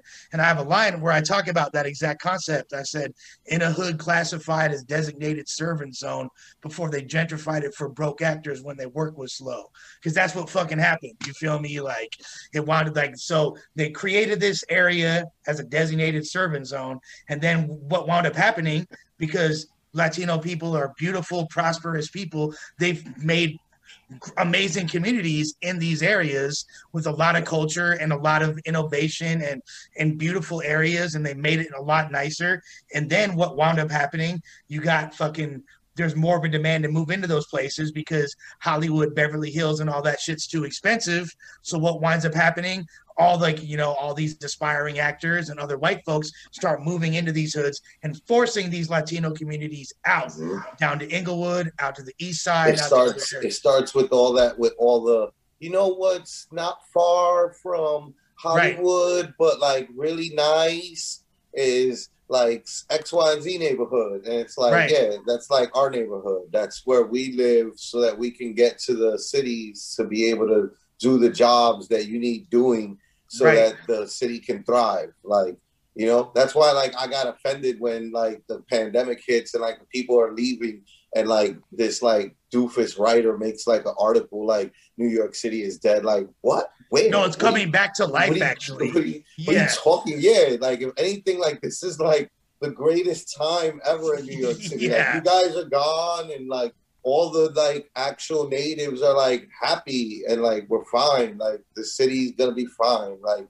and what do you know? New York City hip hop winds up becoming the most poppin' it's been in over a decade. As a real, isn't that a crazy coincidence, right? Like, I didn't even. Yo, that's big. That's a big time knowledge nugget. So you're saying all the people that were like not okay. So the city shuts down and kind of naturalizes again because a lot of people decide to leave and go to other places. And it kind of lets the city do its thing in a way that it hasn't been able to do because of external influences. Yo, that's like one of those things that everybody in their own cities needs to not go and look and, you know, pay attention to, because that could be huge for a lot of people's cities just to watch that trend. Pay attention. Yeah, that's why I went so hard with the Litty Bros that year. And you killed it. That shit's amazing. Like, yo, like my city's open. Like, what? Like, we gonna party in Central Park, bro. Like, right, where the tourists be at. You know what I mean? Like, we gonna pop champagne on the corner of Cat's Delicatessen. Like, we gonna mob down Madison Avenue. Like, what? Like, who's gonna tell us what? Like, the cops is busy. And then the cops was getting offended about, like, us telling them to stop killing us. And they were like, well, how about we stop doing our job? And we were like, okay. Cool. Fire. Like, sounds good to us. Like, not like, word, we'll be all right. Like, there's, and there was no, like, they were so upset and bothered by the fact that, like, there was no real crime like that. They started having to report bullshit crime and, like, inspect for every little thing, you know, to, like, be like, oh, there was a murder over here, though. And it's like, yeah, that's not even like related to, like, anything. It's just, like, random murders that happen everywhere at all times. You know what I mean? Like, it's not like, oh, the city knows that, like, the cops are gone and, like, now we're going murder crazy. Like, no, that's not happening. So, like, what do you know, like, and yeah, New York feels like New York again, and it didn't for a long time. And when I go to New York now, and I low-key feel like borderline a little bit threatened walking down through the streets of Brooklyn, that warms my heart. Like, I want that. I shouldn't feel so safe walking through fucking East New York. You know what I mean? Like, I shouldn't feel safe walking through Flatbush like that. You know what I mean? Like, but now it's going back to, and to me, that's a sign of the people reclaiming their city, which is the way it's supposed to be, you know. But and the same thing for, like, out there, you know, like those same thing in LA. They belong to those actors, you know, like they belong to those people, you know. They and like it was so, like, in LA, it got so deep what wound up happening is because the real estate companies want to keep that real estate as appealing as possible. Like, because we're the west side of town, we're close to the beach. You feel me? And like, there are these people that were living in rent controlled places that they could sell for millions of dollars. You know what I mean? That they're not fucking, those families, you know, someone's abuelita lives there, they're not fucking finna move. You know what I mean? Like, that's gonna be in the family forever. And the real estate companies would do their thing to keep the crime reports of the crime down. So like, there's still shit going down, but it's not even making the news and affecting the crime rates, because they want to make sure that they're still able to have these immaculate statistics and get the most bang for their buck when they're reselling the properties. So it's like LA was grimy as far as like the whole gentrification situation, and it's definitely something that's been you know, I touch on it on the new album to an extent as well. Like, I've made several records touching on that, and it's just like an undertone of what because you know, I grew up in LA, which is still there, but you got to look under a microscope to find it. Like, the West LA that I grew up in is very, very different. Like, you know what I mean? Like, you would see there'd be like a nice ass block, but then you see like an essay on the corner, like casting an authoritative stare down the avenue, posted outside of a lowrider, and like that whole element. And like, now you got to really look for it to even know that still exists on my side of town. But that's the culture, that's the people, and that needs to still. People need to realize that there's nothing to be afraid of. It's not like these people, these aren't just criminals. These are the people adding flavor and culture and vibrancy to the neighborhood to even make it what it is. That's an interesting way to put it. Yeah, that was big too. All of that was big. Yo, you're dropping big time knowledge nuggets on us for real. Yo, is it alright with you if I just take a quick pee break and then Flacco can hold it down for a quick second, and I'll be back. No, you're good, man. Fresh. Thank you so much. You're good. I don't know what it feels like because I've never peed before. But. So around that time, what was it that was like when you were? What era are we talking about now? Like, you're in high school. So like, what is it that you was rocking to? Like, what were you listening to? Like, what was like influencing the fuck out of you? Dude, like really, like, you know, like I said, like that real, I loved really gutter New York rap music more than anything. Like it was a combination of like it was a combination of like the gangster rap of the West, but nothing really resonated more with me than like the most gutterist New York shit that I could possibly find. And that was like, to this day, like that aesthetic is in my music. And even when I've explored other styles and I've gone all different directions, you know, because I like to be creative and be outside the box. Like, nothing matches my aesthetic as an artist more than that, you know what I mean? And like, if you listen to my music, what I'll talk about is very like specific things to LA, the slang that I'm using, the way that I'm presenting it, but it's in the context of, you know, grimy New York hip hop. That's always a lot of the people that weren't familiar with me that interviewed me, they were first of all hella surprised I was white, but really surprised that I wasn't from New York hearing my music. And I was like, do you hear what I'm saying? Like, I pronounce my R's.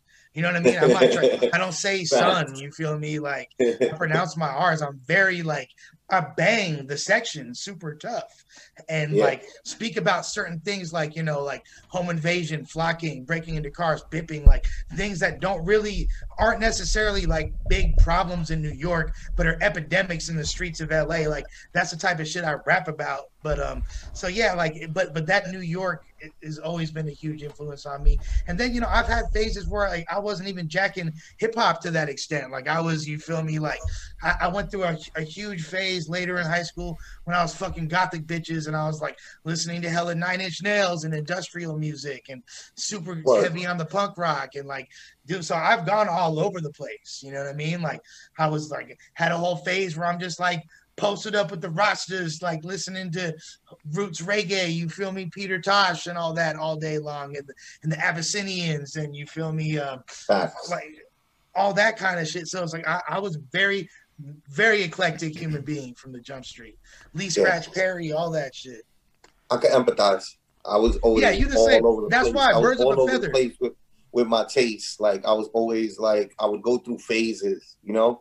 I would also go through phases with like I would like do it like with like fashion and with like music at the same time almost, you know? Like I'd be like, yo, this year I'm rocking X, Y, and Z all the time, you know? And like that's like this or you know, like I'm going preppy this whole year. Or Word. like I'm going like Greece and Yeah. I'm just be rocking tight t-shirts with a pack of cigarettes rolled into my teeth. You know what I mean? And just like this is my look for this whole summer and shit. And then like that like kind of leads into the rest of the year until the next summer comes around. And like with that would be like these tastes, like swings in musical tastes, you know? Where it's just like, yo, now I'm just like listening to like a lot of fucking Maroon 5 and shit. Like Exactly. No, I would be that shit would, yeah. It's always the fashion's always been just a prevailing influence in my life. And I don't know, I feel like it's just another way, just like writing on walls, just like using your voice to express shit, the way you look, the way, you know, your style. That's like, it's just whatever way I could possibly make myself unique and stand out in the you know, NBA 2K created player version of myself in real life. I'm gonna do it. I'm gonna put tattoos all over my body. I'm gonna put piercings. You feel, oh, there's more ways for me to. I could have diamonds attached to me, like, you know what I mean. Like I'm always was into doing shit like that, and fashion is everything. Really, clothes or everything. I don't even. It's not even about, because I feel like fashion like connotates like an industry behind it. For me, it's just like being fly. You know what I mean? So yeah. I always More than differentiate fashion. it like style. Style is more Style. There you go. Yeah. There you go. Yeah. Keys. So I It's your personal style too. that's Exactly. I love that. Individuality. I like how like you're like you really like created a brand out of like yourself, like to the Word, thank you. max, like every part of your character and soul. So like, yeah, I have a question, right? You're in the Bay Area, and you're getting into rapping. And what is a hyphy movement exactly? I don't really understand. Hyphy movement was lit. It was like some of the most fun I've ever had in my life to this day. The hyphy movement, like, so the Bay Area, I feel like, as much as, you know, I'm born and raised in LA, but the Bay Area is where I learned the most of anywhere that I've ever been. It's where I got, like, just like Pac said, you feel me? I got my game from Oakland. I got my game. And I feel like my personality and just like the freedom that I emanated in my whole vibe and just down to earth nature of who I was always more in tune with the Bay Area. And although like me being an entrepreneuring spirit and just a little bit more aggressive and quick on my feet and quick thinker, because I'm from a big city, you feel me? I'm from LA.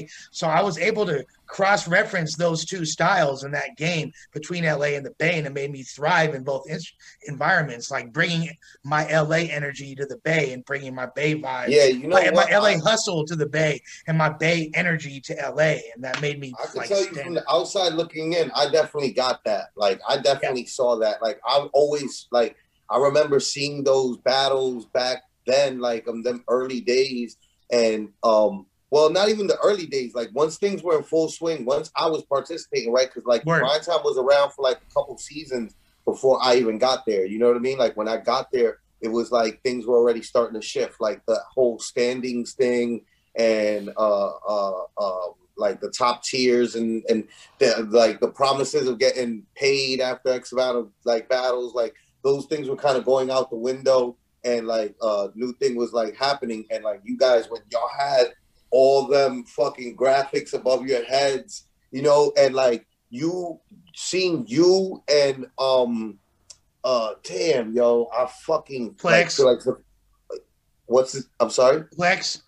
Yeah, you and Plex, seeing you and Plex together, I'd be like, yo, they are so like Bay, like that's like what like I felt like you guys were like the physical representation of the Bay in my mind when I saw y'all. Like, but to find out that you were from LA was just like, you know, but like that connection, and for you to be able to make that connection, I think is what like probably was like the main reason that the whole Fresh Coast movement and grind time probably was so successful. You know what I mean? Because no, absolutely. And so and just to answer the original question, like the hyphy movement pretty much was, you know, the style of the whole lifestyle of the Bay Area from the years like 2003 to 2008. And that's, you know, when I lived in the Bay from 2001 to 2013. So I was back and forth all the time, but I lived in the Bay. Oakland like really like put me up on a lot of game. And so just the style of music, the style of fashion, the language, just the game, the whole entire lifestyle, the way fools were getting money in the streets, the independent grind, like the flamboyant, like, you feel me, energy and dance moves, and like really like expressive speech that's outside the box. And it was kind of like a coded language you had to break down. And if you weren't hip, you had we could be having full-blown coherent conversations right in front of you, and you'd have no idea what the fuck we're talking about. You feel me? Like, oh, them rollers just live by the crib. Like, what did you just say? You feel me? Like, you wouldn't even know what the fuck we talking about. You know what I'm saying? Very much so. I know that. I know that Holden might not be familiar, but like that's something that I always looked at with a lot of respect.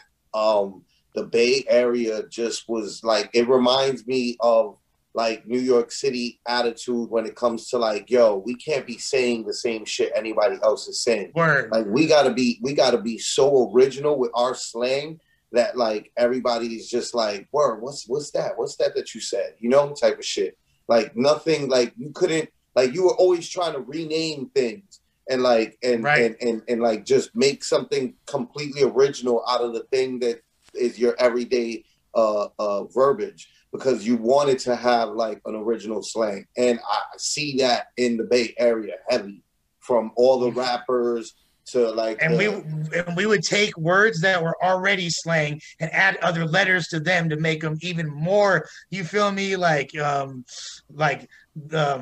got my bunters on because my window's on nutso, like my eyes look hella crazy because I'm on X pills right now, so I have my big sunglasses on. That's like what that meant. But you wouldn't know what the fuck that meant. It was, our language was so crazy, and me always being just a big fan of creative speech was super drawn to it. And you know, I lived in East Oakland during the height of this, and my brother Plex, who was in my first real rap group, Delinquent Monastery, Delmont Crew, and my brother Ajax, they're both born and raised in East Oakland, you feel me? So like that, we were living that lifestyle, and that's just that's what it was. And then around the time the battle rap thing popped off, that was like we already, like, you know, as Delmont Crew, we were doing our thing super tough musically.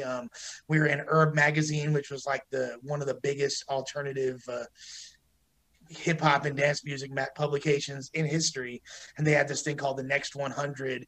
We were like in their Next 100. That was like the same time like Diplo and Wiz Khalifa were in it. You know what I'm saying? Like, as like the next 100 artists to blow up. We did a whole industry showcase at Just Us, headlined our own industry showcase in Hollywood at the House of Blues for every single label. They're all like, we're like Universal trying to sign us, all these different labels. And then around that time, the battle rap shit started kind of going crazy for me, and we wound up, you know, Grind Time was birthed at that time, and I wound up linking up with them fools, and it got super like, so that's was a snapshot into what we were doing culturally at that time. So the first real glimpse people had of me or any of us was like the tail end of that hyphy shit. So people really got to see us in our element, and people, like, it was like really odd. I don't think people knew how to decipher it. Like, these fools are fucking weird. They dress crazy, like their jewelry's crazy. They have, you know, who's this white boy with gold teeth and pink sunglasses on? Like, there was no cultural reference that made sense. They didn't know how to like take me when people first saw me. They were like the Bay Area version of Lush, especially. They're like, who is this fool? Is he genuine? Is this really how he is? Or is this just an affectation? Like, people did not know how to take me. I was very, very polarizing. Like, it took a long time for me to get to where I am now, where people generally perceive me in a genuine and positive way. Because especially at that time, I'm all fucked up on hella drugs. People are like, what is up with this boy right here? But it made people hate me, but it made people love me too. Yeah, that's big, man. But I listened to part of the Double Dragon mixtape today. Oh, what? My boy went back. He went bite. Well, I mean, it just made. I was curious. I mean, it's just kind of what it is. I get curious, and I care a lot about the musical journeys a lot more like than the other stuff. I mean, I care a lot about Grind Time, and we gotta talk about that for sure. At least the starting point, because it's super nifty that you're involved in the inception of something like that. It just has to be documented a bit. But like the part that you like is, I was listening to it, and I kind of got fascinated by E40 sound for a minute, and I think the RBL Posse is also a super fascinating group. So like in general, like like you can take like Bay Area music from almost any time in history and eyeball it, and it's like fucking weird that you can do that so eloquently, regardless of when it comes out, at least in the hip hop part, and it always sounds blessed. Like E40 can re-release the same album 100 times and you still want to listen to it, even though you know exactly kind of what it's going to be a little bit. But like at least to me, you probably get all these nuanced differences with updated slangs and all sorts of shit I don't understand. But to me, it's just like the sound of it, the overall vibe of it. Like it's just so amazing to listen to all the time. It's funky. You know, that's the thing. Like the Bays always have the funk. I feel like every region, I've said this before in other contexts, but every single region where hip hop exists is a reflection of the other music that region was known for. So it's a reflection of that, and it's a reflection of the method of consumption of that music. Let me give you some examples, right? So let's talk about New York. New York, huge history with jazz music. What do you have? You had a bunch of music with jazz samples. It was throwing back jazzy. You feel me? Like Tribe Called Quest, Pete Rock, and CL Smooth. And even like and even like the more harder edged music, like you still hear nuances of jazz through it. You know what I'm saying? Yeah. Like Black Moon, all that shit. G-Rap, Kane, everybody had like some jazz tinge in there somewhere, thrown in there. And people were listening to music on boom boxes, you feel me, on the corners. Not everybody has a car in New York, you feel me? But motherfuckers are walking around with the boom boxes. Boom boxes don't have as much capacity for bass, but the drums smack hella hard. So you have loud drums, jazz music. That's New York. West Coast, we had dance parties, roller rinks, you feel me, like Bay Area included, LA included, like dance parties, roller rinks, funk music. It's all about the funk. So what do you hear in our music? You hear funk. DJ Quick, you feel me, you hear the funk. Dr. Dre, you hear the funk. Gangster rap, G-Funk, you hear the funk. Bay Area mob music, funk in the trunk. That's it. Whereas music primarily listened to cars. Everybody's got fucking old schools mobbing around. So it's very bass heavy music. Boom. Okay. Let's take a look at the South. What's the prevailing musical influence of the South? Well, they have a huge marching band culture, which has always been there. You see, you feel me? Military marching bands. Like, so what does the music sound like? You hear all these hyper-paced drums, you know what I'm saying? Like soulful elements and hyper-paced drums, and which is like echoing the motherfucking snare and hi-hat rattles that you hear. And where do people to listen to music in the South? The motherfucking strip club. So it's hella bassy, and it has that tempo that bitches can dance to. Boom. Midwest. What's over in the Midwest? It's the country. You feel me? It's country music. It's like, it's bouncy. You know what I mean? Because the blues comes from there. Country comes from there. You hear that in the music. Twista, Nelly, Tech Nine. You feel me? Like all these examples. So these are all the music of the hip hop of specific regions are a reflection of their roots. Let's look at Canada for a second. Who was the first rapper we ever heard from Canada? Well, Maestro Fresh West and Snow. And what was Snow? influenced by Jamaican culture Yep. because there's hella Jamaicans and Trinis and Islanders all through Super. Toronto, and then you still hear it in Drake's music to this day. Wow, A lot of facts. the Toronto rappers to this day have that influence. So like Kicking all the knowledge right now, bro. Kicking all the like, knowledge. you Facts. just like Yeah, blew nah, my 'cause mind. you Like, you that's said it, like, and immediately, as soon as you said it, immediately I'm thinking about New Orleans. I'm thinking Yup. about Memphis. I'm Yup. thinking about just all these places that, yeah, absolutely, like their regions. That's why their hip hop sounds the way that it sounds. 100%. Because of the influence of what already exists there in that area. The like New Orleans Creole flavor, New Orleans Yep. jazz, kind of offbeat. Like, you know what I'm saying? You hear the same sounds in Juvenile's old beats and Kingpin and all that shit that you would hear in New Orleans jazz. You feel me? Like Soulja Slim, all that shit. You hear that in their music. Yeah. Fucking Memphis, like country rock music is same thing. You feel me? Like it's you hear in 3 6 Kingpin, Mafia. Skinny Pimps and 3 6 Mafia's music, you hear that like that rock element in it. You know what I mean? man, That it's country like- element in it. It's it's- crazy. Yo, I never thought about it quite like that before. And I Yeah. don't think a lot of people where I'm from think about it quite like as you describe so much of that, because sometimes we're focused on places that have success and we focus a lot on what works in other places without maybe looking at our hometown. And I think why it matters is like the fans of your hometown are already fucking with all this shit, so splicing some of that and you're more attractive to your local audience. 100%. 100%. And it's gonna, like, if it resonates with the hood, there's a good chance it'll resonate in the next hood. And yeah, that's definitely how regional flavors get concocted. And, you know, to bring it back to your original question about the hyphy movement, that's exactly how that happened. We were making music for the people around us that spoke the language of the people around us and lived that lifestyle. And that's just like, it became something that to this day like has a prevailing influence on the game, but it resonates way harder. Like you talk about E40, I always liked E40's music, always liked his shit. When I moved to the Bay Area, he instantly made 100 times more sense.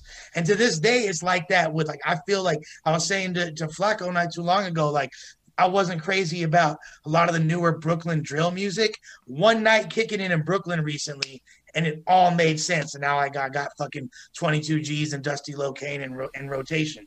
You feel me? Because it just suddenly I was like, oh, I get it.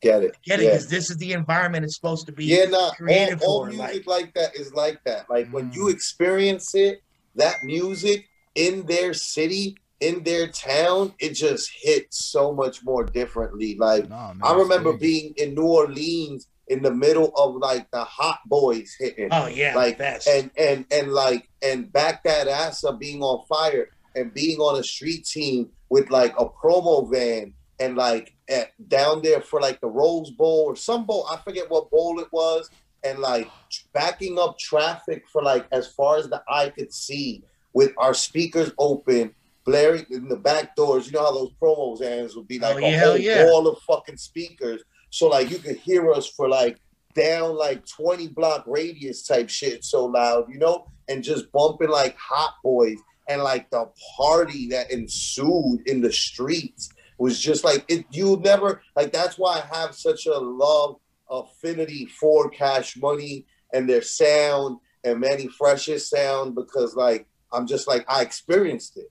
So like once you experience something in the town that it's from, you're just like, nah, this hit different. Like you don't understand. No, but you don't get it. Like you gotta be down there to get it. But just to like add a layer to that, one of the things I keep when I do a review is I have this note file, and the one note I leave in it is music is created for the environment and how much is performed live. And that's just transcended hip hop to all genres. Like I found out like certain eras of rock were just catered towards a bunch of kids on speeds in particular bars, so it like drove a particular sound to it. I got fascinated by the relationship of drugs and music and venues and shit, but like classical is designed for like mid-tiered concert halls with curved rooms, and it sounds like trash otherwise. So that's why new classical don't sound like old classical, because the venues of new classical aren't the venues of old classical. And like, yo, so like just like everything you're saying to me, it just merits all kinds of truth, because like, Well, and drugs adds another layer, 100%. And like the music reflects the drugs. Like in the hyphy movement, the drugs were really hyper paced, and almost had like a ravey element. And guess what? We were all popping ecstasy pills at the time. So I think there's a definite correlation there. Like just like a lot of the music a few years ago sounded really leaned out and zanned out because motherfuckers were doing a lot of that shit. mm, Yeah. and it's like, yo, that's like, it's this is a good conversation. I just want you to know I'm fucking loving every second of this, Mr. Shit is Lushman. fire. In your perspective, dude, Facts. that was like, that's the kind of shit where like you can take that back to your local scene and be like, yo, let's rethink this shit a little bit, and start strategizing with your peoples and be like, what the fuck can we like calibrate here? What is popping? Like, I could not tell you, really could not tell you, outside of the hip hop world, what the fuck is popping in my city, except that the Kid Trinata got a dance album, and I'm like, wait, is it Oh, even K dance? Tronada is fire. Love K Tronada. Look, what I think that something that really blew the game open was when ASAP Rocky came out, and that's because this is a kid from Harlem who was obsessed with Dirty South chopped and screwed music. Had Yes. you know had a grill like he's from fucking Houston, pouring up Yes. lean. You feel me? And Yes. low key also influenced by like Bone Thugs and Harmony and all this other like hip shit from other regions, and that no one ever associated with New York, and kind of Yes. brought that. But while he did that, still had the most New York vibe ever. You Yeah. feel me? Like I on remember some being blown Harlem fashion away. shit. I remember being blown away when I first saw Rocky's first, like the peso, because it was like seeing him in the video. Like I was like, yo, bro, this sounds like Texas, but Right. what I'm seeing and how he's dressing is like The most New Cali. York shit It's ever. like it was no, the way he was dressing in that video was like very Cali to me. Right. No, Like true. his outfit looked really, really Cali, you know? For sure. And then and he was riding in the basket of like the bike, which is like not a typical New York thing. You know what I mean? Which is something that I think I associate more with Cali for some Absolutely. weird reason, right? But then on top of that, then I see his background, and it's like, but that's a bodega. But that's New York. Like, and I'm just like, this it was the beginning of the mashing of all these different regions at the same time. Like I think Kendrick kind of had a little bit of that too, like that sensibility where it was like sonically he sounded like kind of like Bone Thugs, you know, Midwest flow, but like with like an East Coast lyrical sensibility, but like clearly a West Coast cat with like what he's talking about and everything that he's talking on, you know, like 1,000%. 1,000%. You know what I mean? Like that to me is no, it's a good assessment. And I feel like when you start playing with those things, but still maintain your own identity, because he never like, although he was influenced by all this other shit, he was still Harlem to the core. You know what I mean? And I feel like even using other regions as a fashion accessory is a very Harlem thing to do in and of itself. You know what I mean? Being so fashion forward like they are in Uptown. So like that's kind of like what I've always done, like with my New York influence, with my Houston influence, Bay Area influence, but it's still LA as fuck at the end of the day. And I think it's fun to play with those things, but there's just like how there's so many different ways to express your individuality and put on for your section. Wow, like you know, like if I spent a week in Montreal, and I was there before, but if I did that, I'd for sure be able to make a record that personified that vibe very easily, and still have my own Cali identity in doing so. Interesting. No, that's like, that's the kind of shit more people need to think about, especially like in a numbers focused era where branding is almost secondary to the performance of a CTR or whatever, right? Like people don't see the more like artistic elements that go into this kind of branding, Like you're able to look at stuff and quantify it into what makes things dope, rather than there's this percentage of this, that's, and a lot of us aren't able to necessarily see it like that. So to hear you break it down with such eloquence and just how you pocket things into the almost like a deeper level of looking at the data of the world, it's so interesting. Word, no, I appreciate you, and I feel like you got that in you as well. But Yeah. that's just like that.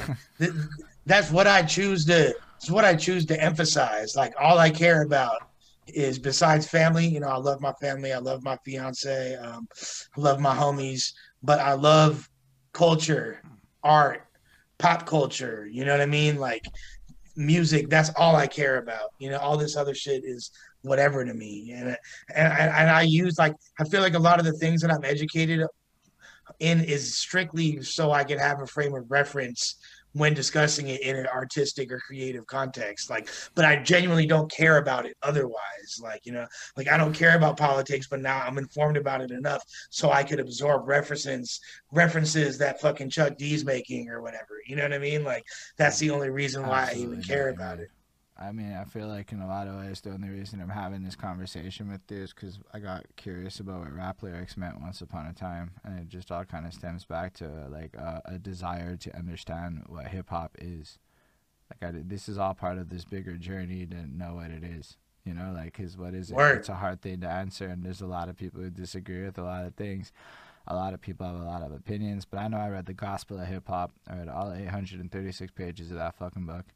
And it got me really thinking a little bit differently about a lot of things with regards to community elements and all of it. And then I started doing this, and it was like taking it up a notch. Like, you're talking to people who grew up in all these places, and you're like one of the first people we talked to that grew up in LA. So it's like even bridging more gaps now, because it's not like as New York, like you guys don't go so much as, you know what I'm saying. It's not the same thing. It's fuck, I forgot what it was, but you were saying something completely different, and you know, like. Well, they'd be like, Hella. they be, There's a yeah, lot of hella. No, we but say you were- hella like You were saying one in they particular. be, y'all be earlier. saying facts. We say dead homies. You know what I'm saying? Like, it'd be like, we pronounce our R's. I think it You was feel you me? feel Y'all say me? like There- dead ass. We don't say dead ass. We No, you say said it in between the other shit, and I missed it. But it's like, you feel me or something like you that. feel me. You feel me. Like, You feel that's me, it. yeah. That's the equivalent of, you know what I mean. And we have A. Yeah. So I mean, I'm like, that's Right, ours. right. A. Like, just there's EH. Question mark. It's always a question mark. But that's like our version of it, and I'm like, that's crazy to like notice these little linguistic differences, right? Because if you don't, because if I were to say, you know what I mean, down in your place, it would just be weird, is what I'm realizing, because you didn't say it one fucking time except for whenever Flacco was talking and you code switched, and I was like, that's fucking nifty as shit. Fuck, yo, I love that shit. To me, linguistics is that's part of why I love hip hop. Is how language is used. Like, I don't understand sports bars, so I give up on those real quick. But once you start understanding the slang and things, like, for me, it was the 5% language. Once I started learning about that, and then the Wu-Tang shit started making more sense, and a lot of, and I'm like, I actually have the RZA Wu-Tang manual, because he's just like, fuck it, people don't understand it. Here's a book. It'll give you a level 1. And I'm like, thank you for your book, my guy. And I read it, and it was fucking great, because it explained Wu-Tang shit to me. And then, like, it like, man. And then when you start, like, uncoding it, it's like this puzzle. And you start, like, looking at these different layers. So, like, now I know what a Stretch kid and a Bobbito kid is. And so, like, you start, like, yo, what's the Stretch and Bobbito peoples of your area? Like, when you were growing up, what would it be? Wake Up Show. Who's that? Yeah. Sway and Tech. Sway. And Tech. I'm not gonna. I mean, I fuck with Sway and Tech, but I really fuck with Bobbito and Stretch way more. But I fuck with Sway and Tech too. But yo, it's so funny. I wanted to tell Flacco actually.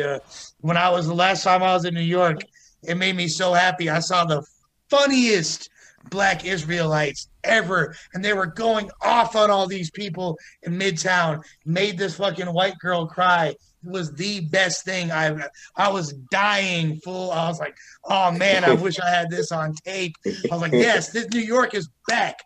I see Black Israelites harassing out of towners. This is the energy we need in NYC, bro. I was fucking. They're like, they take that 5% dialect to a whole another level. They were saying like, and they were talking about like things are fucked up right now, and y'all don't even know. And there's like these white girls walking by, and one of them had a Tampa Bay Buccaneers thing, and there's something like with the like a cowboy hat on it, right on the logo or something. He's like, "It's you, you dark devil, evil, you evil devil cowboy!" Like he started spazzing, and me and my homies, me, Zoo, and Bobby started dying. We're like, "Yes, yes, love these people." Yeah, love them. Yeah, now New York is definitely back. New York is definitely back. The Black Israelites deserve as much real estate to harass white people as possible. Even if I catch a few strays, I'm not mad. It's fucking hilarious.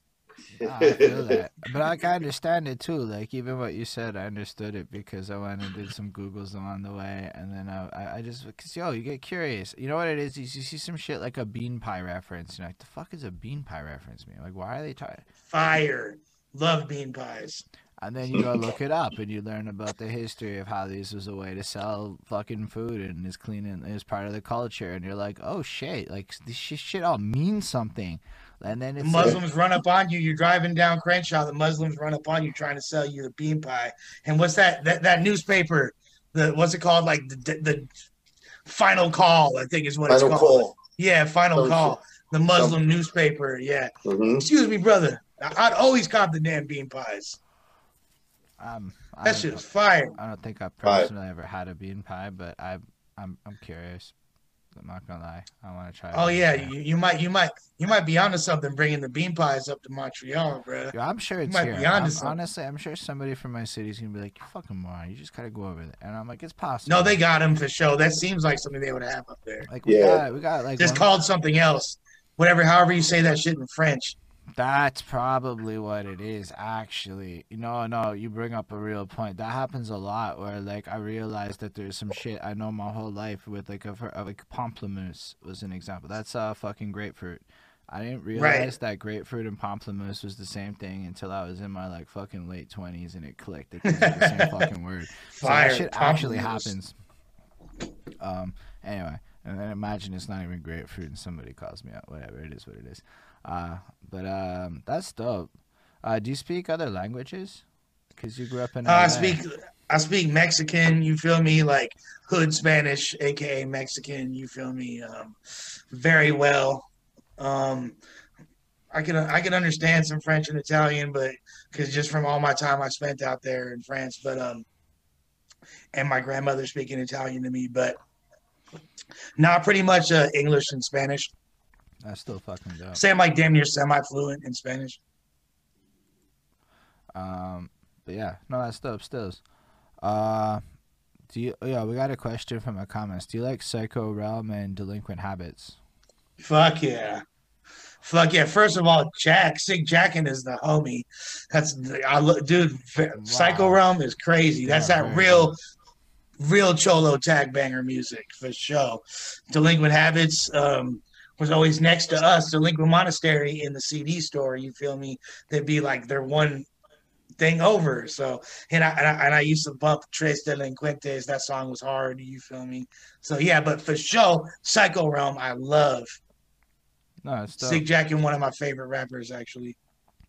Yeah, the homeboy Ismail got us to review Psycho Realm's first project, and I was like, yo, this is fucking lit. Like, there's tracks on that, like, you know, like, sometimes you hear a project, whatever, and then sometimes it's like, nah, that's one that you gotta go back to, and, like, they're special with it. It felt real big. But, yo, so how do you get to a point where, like, your music's popping off, and then you decide to pivot into grind time? And also, what was it like, kind of, I guess, before that, being involved with the WRC stuff? Because I was kind of watching your WRC battles before, and I realized this is what D-Rec was talking about, and I'm like, oh my fuck, and I started connecting dots. And then, first of all, I loved your post fucking battle shit. You were so, like, courteous enough to, like, actually remember your opponent's bars. And I'm like, nobody else was doing that but you. You were like verbatim spitting motherfuckers' bars, and that was so cool. I was on Adderall. I remembered everything. I could tell you how many freckles were on your forehead that day. Like I was in future hyperspace, fool. It was crazy. But thank you. That's a nice way to put it. But nah, fool. WRCs were tight. We went in there to flex.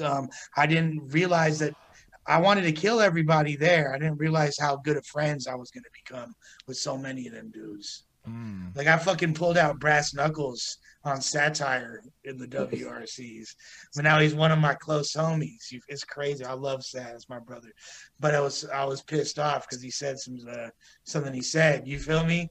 But it's crazy. Like I didn't realize that these were going to become my brothers and shit. And I was, I'm from LA, but I was living in the Bay, and everything I was doing was like representing for the Bay. And coming back to LA, I was kind of like, fuck all y'all down there. Where was y'all at? Where your ass was at? You wasn't showing me no love. Why I gotta move all the way up here to get my rap shit jumping? They all love me up here. So fuck y'all. I'm battling in that I was in the neighborhood I grew up in. That was the West Side. That was West LA. That's literally like I could walk to the house I grew up in from where we had the WRCs in LA. And I was like, fuck all them, fuck LA. You feel me? Like I was just pushing the line, even though I've always been like, yeah, I'm from the Los. I'm from West Los, born and raised, but still at the time it was low key like, fuck y'all. But then those became some of my best friends. Yeah, I got another question from the comments, if you will. Mr. Lindell Williams would love to know, what are your top 3 rappers? Like, who are your top 3 if you had to pick, like, I guess, artist-wise? Like, ever? Yeah, Or right now? Ever. Your faves, all times. Ever. So many. I don't know, I'm gonna say like Jay-Z, DJ Quick, Nice. and let's say Jay-Z, DJ Quick, and then like I don't know, like AZ. You Okay, feel me? that's a cool list. Definitely. Yeah. Jay-Z is more. I mean, DJ Quick's dope. I know I've listened to the Rhythmalism album. Rhythmalism, that shit go crazy. That is a great album. Honestly, it was really like, oh, you can do that with me. Quick as you a gangster, no I'm not. Quick as you a gangster, no I'm not. Bang bang boogie. That's a good time. So yeah, and then AZ's cool too, right? That's like an eclectic mix, in my opinion, but a dope mix. AZ is so hardful. He would have been. I don't know why. I mean, I've heard different stories as to why, but it's great because Nas. I love Nas, but like AZ was that dude. You feel me? AZ really fucking rap, and he was really on some gangster shit. And I don't know, man. He really talked to me, bro. I love AZ's that Do or Die album and the Asiatic album and Pieces of a Man. Asiatic was the one that did it for me. Like Asiatic was like, whoa, Asiatic was this amazing. Dude's pen was like on another level. Like it was really like what? Like I think he might be better than Nas, bro. Like low key, like you feel me? Yeah, I love the AZ. No, it's mad interesting because I know a lot of people who have said similar things. I don't have an opinion yet because for me it's like if I reviewed the album, I can talk about it because I've thought about it with a broader lens. If I haven't, my opinion was trash because it was back in the daytimes. So it's hard for me to know. And every time I heard AZ rap, it was tight. But until you can really go down the album route, that's when you can really get into the conversation for me is who can make a blessed album, which is where Lush One just spiked up high on my list. I'm like, not a lot of people can make an album like that, man. No, for real. But your project, I don't know about your other ones, but the one with your name, fuck, I'm blanking. I'm terrible at this. Himes, fuck my life. You good? That shit is ridiculous, man. That shit is like yo, already it's just the scratchings, the elements. It sounds modern. It sounds old. It sounds kind of timeless with it. But most importantly, it's an album of knowledge nuggets. Every track is educational. I'm like, yo, motherfuckers like me need people like you to be laying shit like down like that, because how else are we going to learn some shit in this system? And that's what I loved about it. It was what I would call age-appropriate music. Word, I'll take it. You know what I mean? I'll take it. I mean, like it was recorded during the worst and then subsequently best time of my life. So it was like right before I went to treatment. I'm in the depths of my addiction. My whole life is falling apart. I'm estranged from the whole entire battle rap subsection of hip hop that I helped kind of curate and create, and everything was just going bad for me. I'm on the heels of a divorce. Had just been under investigation by the LAPD for a bunch of bullshit. So all this shit had happened to me, and I'm just like withering away on drugs, getting addicted to new drugs I had never tried before, mixing in with old drugs. They're meeting like old friends and new friends. You feel me? They're all mingling in my system. And I'm just like slowly dying. And then I go to treatment when I'm almost finished with it. And I complete the album right after I got sober. So it's like, man, it was autobiographical. It's a cautionary tale. But really, at the end of the day, the summation of the project is, if I can make it out the mud, homie, so can you, period. And that's really what I was trying to convey. Because I went through all that and I'm still kicking, still ticking, still tipping. It's beautiful though, cause a lot of people try to make it sound like you're too old to do shit, and I'm like, nah, Leshwan just dropped a gem. It's a gem. So yes, no, it's the opposite. It's the opposite. Like this isn't the motherfucking NBA where when your knees don't work as good, you can't like ball out like that anymore, and you're gonna be slow. Like, what do you mean, bro? This is linguistic creative art. The more you live, the more you sharpen your skill set. As long as you keep your blade sharp, you finna get better. You're supposed to get better forever in music. What Miles Davis hadn't even reached his peak yet when he was my age. You feel me?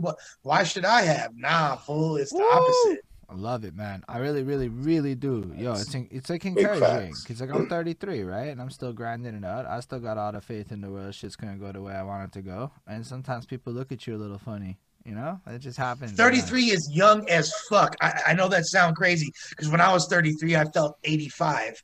But like 33 is young, fool. You're still in your early 30s, dog. You could damn near fuck off 4 years and still be like relatively young. I don't know about that. It seems like I don't it's getting recommend a little it, harder to actually make those climbs. Nobody's saying to do it. But, like... It's just you could. No, but for real, dog. Like when I look back, like 33 is young, fool.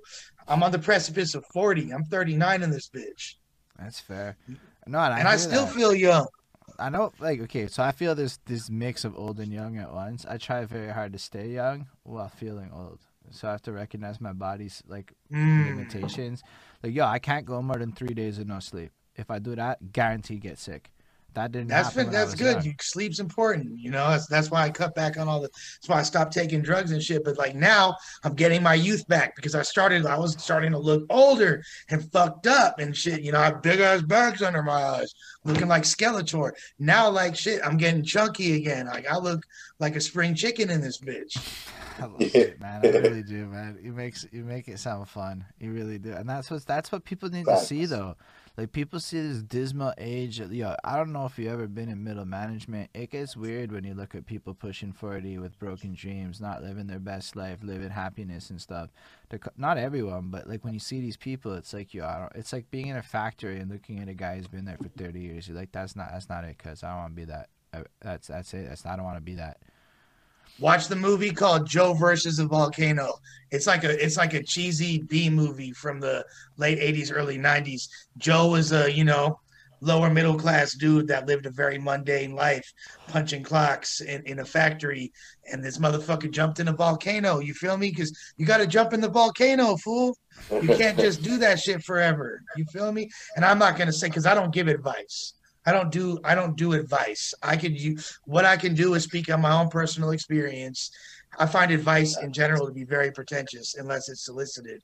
But even then, when people ask me for advice, I'll be like, this is what I did. This is what happened as a result. You take that because my circumstances is different. Flacco's circumstances is different. Like there's no way we might have a frame of reference, but it's going to be completely different at the end of the day. So you could use what happened to me as a frame of reference for yourself, but that's still not necessarily me articulating it as advice. But it's more like inspiration is how I look at this world. Like, this is why I really love doing this in particular, where we talk to somebody like you. Like, I was reading books of people that were successful. Now I've evolved that into reading books of people who are successful, to podcasts, to talking to people. Like, I went from, like, watching this show to being this show. Like, to me, that's blessed. And that's what, like Leshwan, your life, like, is so, it's like, it's not really, like, It's more the behind the scenes shit that's the most interesting part of how you are able to be a relevant and interesting person that people are hitting me up to be like, don't fuck this up, right? Like, I have that happening, and I'm like, yo, I want people to say that shit about me one day. The fuck did Lush One do right? So I'm looking for it. And it's shit like Lush One remembered people's bars. That's consideration, dude. Other people didn't remember your bars, and you remember their. And it's no disrespect, but businesses do those little extra. Oh, they moves remembered like them when they had nightmares when they went home. When But they you, went home and they but you were haunted their just like dreams. That's objectively when they like, remembered. No. but it was more the objectivity. You were like, we had this bar that was good, and their bar was also good. That was a good bar, and it was just like, yo, businesses pay top dollar to learn how to do that today, and you're dropping it in the tailor end of a random rap battle, and probably a lot of people didn't maybe notice or care. But I don't know. That's what my day job's about, is that type of little subtle shit, right? And I'm like watching that, and I'm like, yo, that's why people like him. Because there's anybody else watching that after is not going to appreciate the fact that you took the time to listen to their bars the way that you appreciated me listening to your music. Even if they got beef with you after, that little element, it's going to stick with them. It's going to be a little seed or something. No, and I think that's driven from a genuine love of the game and the passion that comes from being a kid that didn't even think he was going to be alive, and his only ambition for staying alive was being a part of this culture, which I was so enamored with. So the fact that I'm able to then, as a young adult, be participating in this in some capacity, going back and forth, like, yeah, I'm going to cherish every moment of it. And even like the fact I'm honored to get to battle people and the top battle rappers I'm going against. I'm gonna remember everything they say because I'm a fan of this moment. I'm a fan of this lifestyle. I'm a fan of what's going on. So yeah, that shit. Dude, And I'm not afraid to be a fan, and I'm not afraid to think things are dope or tell people they're dope, because at the end of the day, me saying that you're dope doesn't compromise my masculinity or make me feel stressed out about who the fuck I am, because I know who I am. I love that shit. I do have to go and talk though about the beginning of Grind Time. I think Flacco would be like, dude, you didn't let him say it or whatever after. So let's talk about how Grind Time started in your life and how you got involved in that. So the WRC things happened. It was the World Rap Championships. All the biggest battle rappers at the time. Fight Club, which was the largest outlet for battle rap in a mainstream context, was canceled by MTV2. Smack DVDs were kind of, as things were heavily being bootlegged, and it was the BitTorrent era, so DVDs on the streets were becoming less popular at the time. So Smack DVDs were not coming out. Wasn't shit going on in battle rap besides that WRCs. Then after that, in 2008, they were supposed to do it. They didn't do it. Direct, who was competed in the Atlanta division, reached out to everybody that was in it via MySpace, which is how all the cool people communicated at the time. All the cool people were on MySpace. Love it. All the cool people. Period. In the industry, Period. in the industry, in the Period. underground, No, in the high indie school. scene. At that time, even high school. At high school, absolutely. It was made for high school. But Direct hit me up. I heard his idea. I didn't really pay it too much mind. Then I saw the content that he was producing, the early battles. I was like, this is toy as fuck. This shit's hella weak. I don't want to be a part of this. Then there's another website in its infancy at that time called World Star Hip Hop, and they wound up posting one of the battles. And now let me put this in perspective for you. Right now, somebody could post a video of a shrimp running on a treadmill, and in 10 minutes it could accumulate 40,000 views. So 40,000 views ain't shit. But at that time, when YouTube was in its early stages, 40,000 views, that's a substantial number. You know what I mean? It's a lot of views. So due to that video, which was actually a pretty dope battle too, which I was impressed by, Johnny Storm versus Mosh Jelton was the name of the video, got posted on World Star Hip Hop. It accumulated 40,000 views in one night, which I would say now is like the equivalent to like, I don't know, maybe 200,000 views in one night, or like 500,000 views, maybe even. It was like, it's like inflation. It was It was like a big. YouTube. That was a big number back then. Yeah, 2008. YouTube view inflation. Yeah, for exactly. just like direct putting on like a battle between two of his friends. Like, Yeah. To keep it in perspective, like I don't think any of the other battles had cracked 1,000 by then. Maybe, you know, like 1,100 in like 2 months type shit. Right. So it was No, but and I it's was like, you important know to what, say this like is dope. the speed matters because that like you might look at some shit relatively just on a stat point. If you look at something that has 50,000 views over 10 years, it's a bad number. 50,000 views overnight, it's a different number. So Absolutely, absolutely, especially at that time. And you know, I was like, you know, I feel like I could do this as good, if not better, than these other cats. And my homies are really nice with it too. So no one else. I was like, you know, let me try to put something like this together in Cali. Nobody was really hearing me though. So I was like, I know what I got to do. I got to go out to Florida, do this shit myself.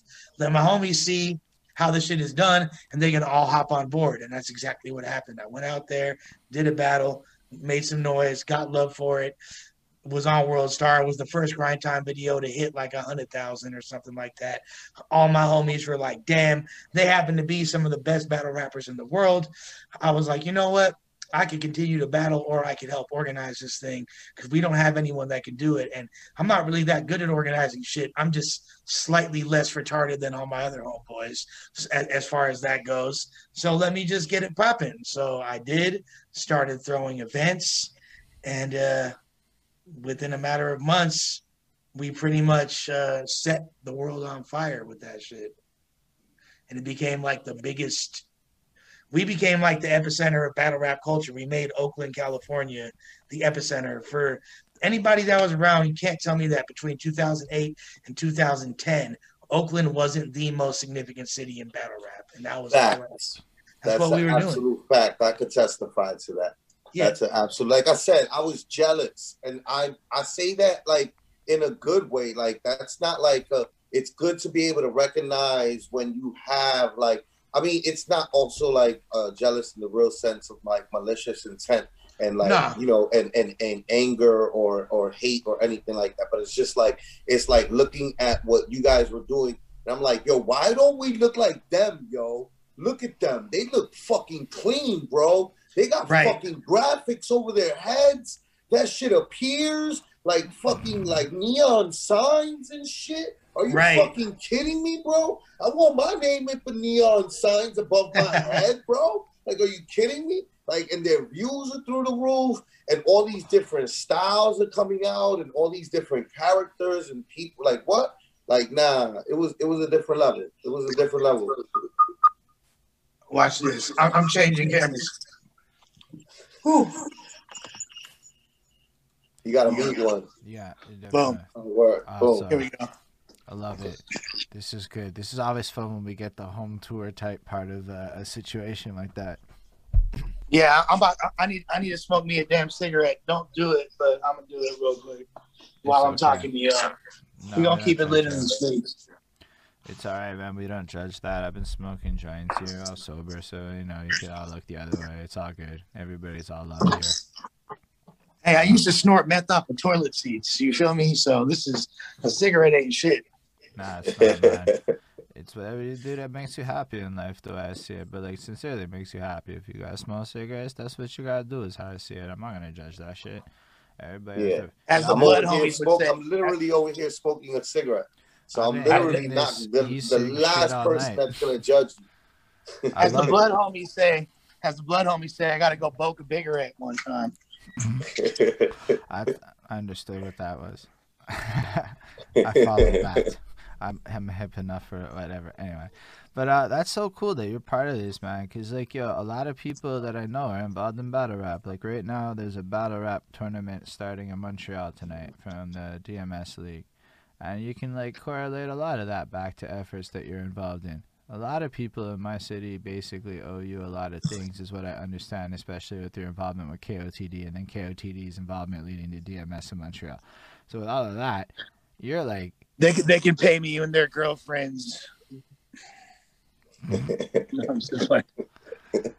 No, it's amazing, and to have kind of like to go back to what we were saying about the way you could learn so much about different regions through hip hop. You could learn so much. There's like battle rap has been like a beacon of culture and like putting people up on game in different parts of the world they would never be hip to, and the idiosyncrasies of like regional and provincial flavor. And battle rap has done that, and I love it. And it's been I would have never gone to certain cities and certain countries if it wasn't for battle rap. So I'm forever in debt for that. Nah, I mean it's just cool, like to be able to like give you that like honor for that because I mean there's a direct lineage between what you did with grind time and what's happening today in my city. That's it's kind of crazy to think Now about. there's a direct lineage to Like, what they did together that is like overall this is what battle rap is now. Like all the graphic shit, they were heavy on it in the West Coast, and like all this like style clashing type of thing. They were doing just a lot of things that were making the brand look better than it looked on its own. Like Direct was doing great things, but when like Lush got involved and like all these Cali battles started getting like on the channel, it was like, oh shit, like this looks different. Like this looks like a movie. Like this looks well produced. And it looked fun, and it was like multicultural, and we made it like this was the place to be. If you don't know where this is going on, then like you need to get put up on game one time, because this is where it's at, and we just personified the energy very effortlessly. We were just having fun. We had no grand ambitions of taking over the game or nothing like that. It was, we gonna do something tight. We gonna blow people's wig back. I mean that's all it was. But shouts to Montreal and all the dope battle rappers out there. My man Lo Pesci, my man Chuggo, my man Chrome, everybody in Montreal.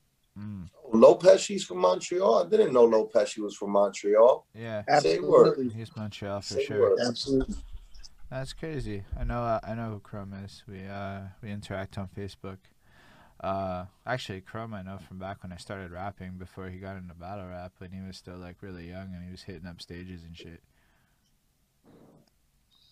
Anyway, but I had a question. Just let's say I don't know who were the original people to follow in that era for like battle rap. Who would be like some of the original guys that would have made the like seminal roster of that part of grind time that like were the people that you were promoting for or whatnot? Thesaurus, Ilmac, Pass, Illusion Z, Reverse Live, FLO, Dirtbag Dan, Hollow to Dawn, Cortez, Philly Swain. There's a whole bunch of really, really dope cats at that time. You included people not even from Cali. I respect it. Yeah. Jay's Juice, Awkwards. There's a whole bunch of them. Dumbfounded, Satire, No Can Do. No Can Do, man. I love No Can Do, bro. Like, yo, I mean, I love No Can Do, period. You know what I mean? Like, he's just like another level. Like, he's nice. That's my brother from another big All City Jimmy, Port Vita. For real. Yeah, it's dope though.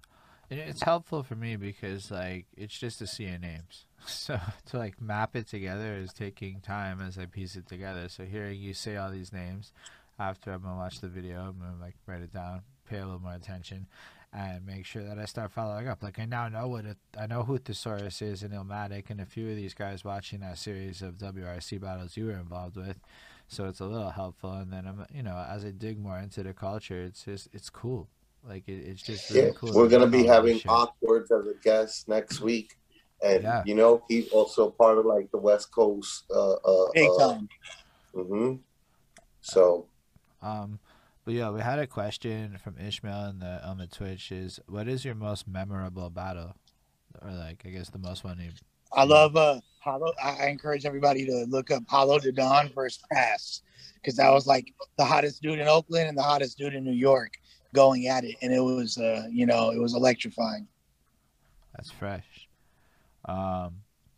Yeah, no, I got distracted because you said your bandwidth is low, but it's all right. We're good. You're popping in and out. We can hear you. Everything is fine. Um, so I mean, how did you end up getting involved then? I guess with like how? So, I guess what was it like being involved with Grind Time? Like just being there, like building that, like I mean, creating something that basically shaped everything to come in a sense.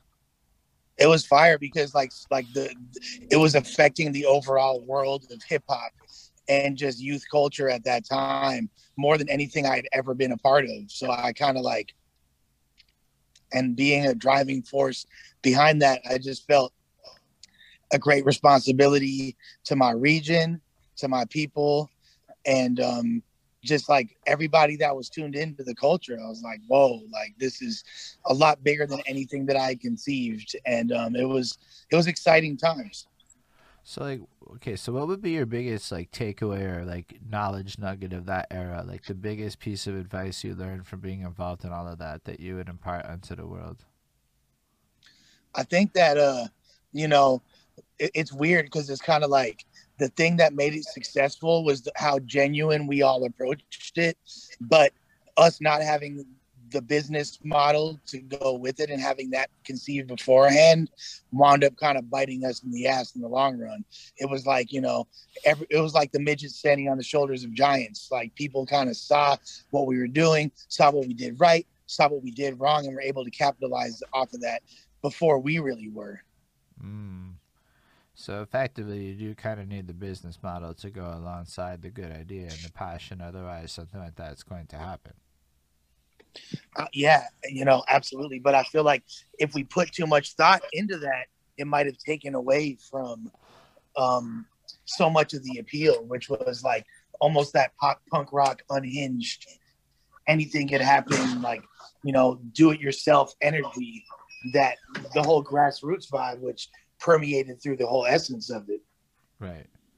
No, it makes a lot of sense. So it's I don't know. I just think it's interesting, right? Because you came in and you just ran with it and you created something that like changed the world, and then unfortunately, grind time ceases to be at a certain point.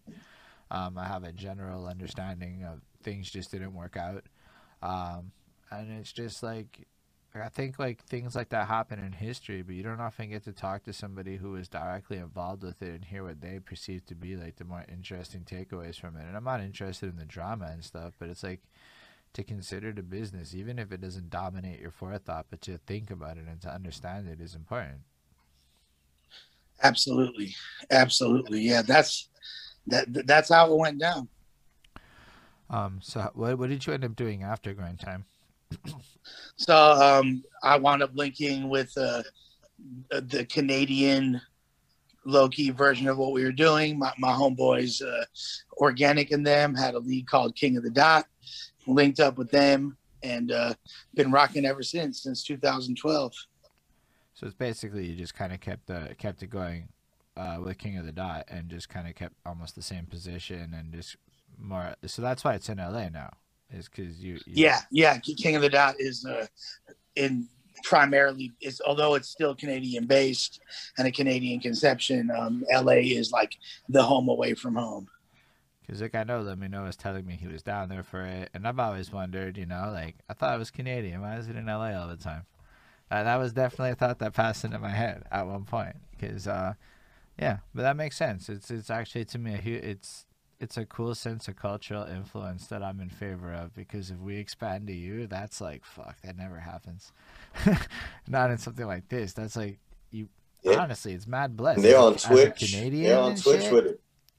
like seeing that, it's like you kind of helped Canada in a huge way with that. Yeah. Like I don't know if you know how much that is to somebody like me, who like is like, thank God that day that Drake, Justin Bieber, and The Weeknd owned the charts for like that one day that Canada had top three. It happened one time in hip hop like that.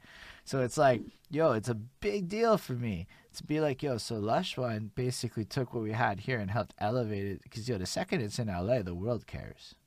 Okay, like you can be in Yeah, it Toronto all you definitely is. want, but LA is not, they're not the same to the world.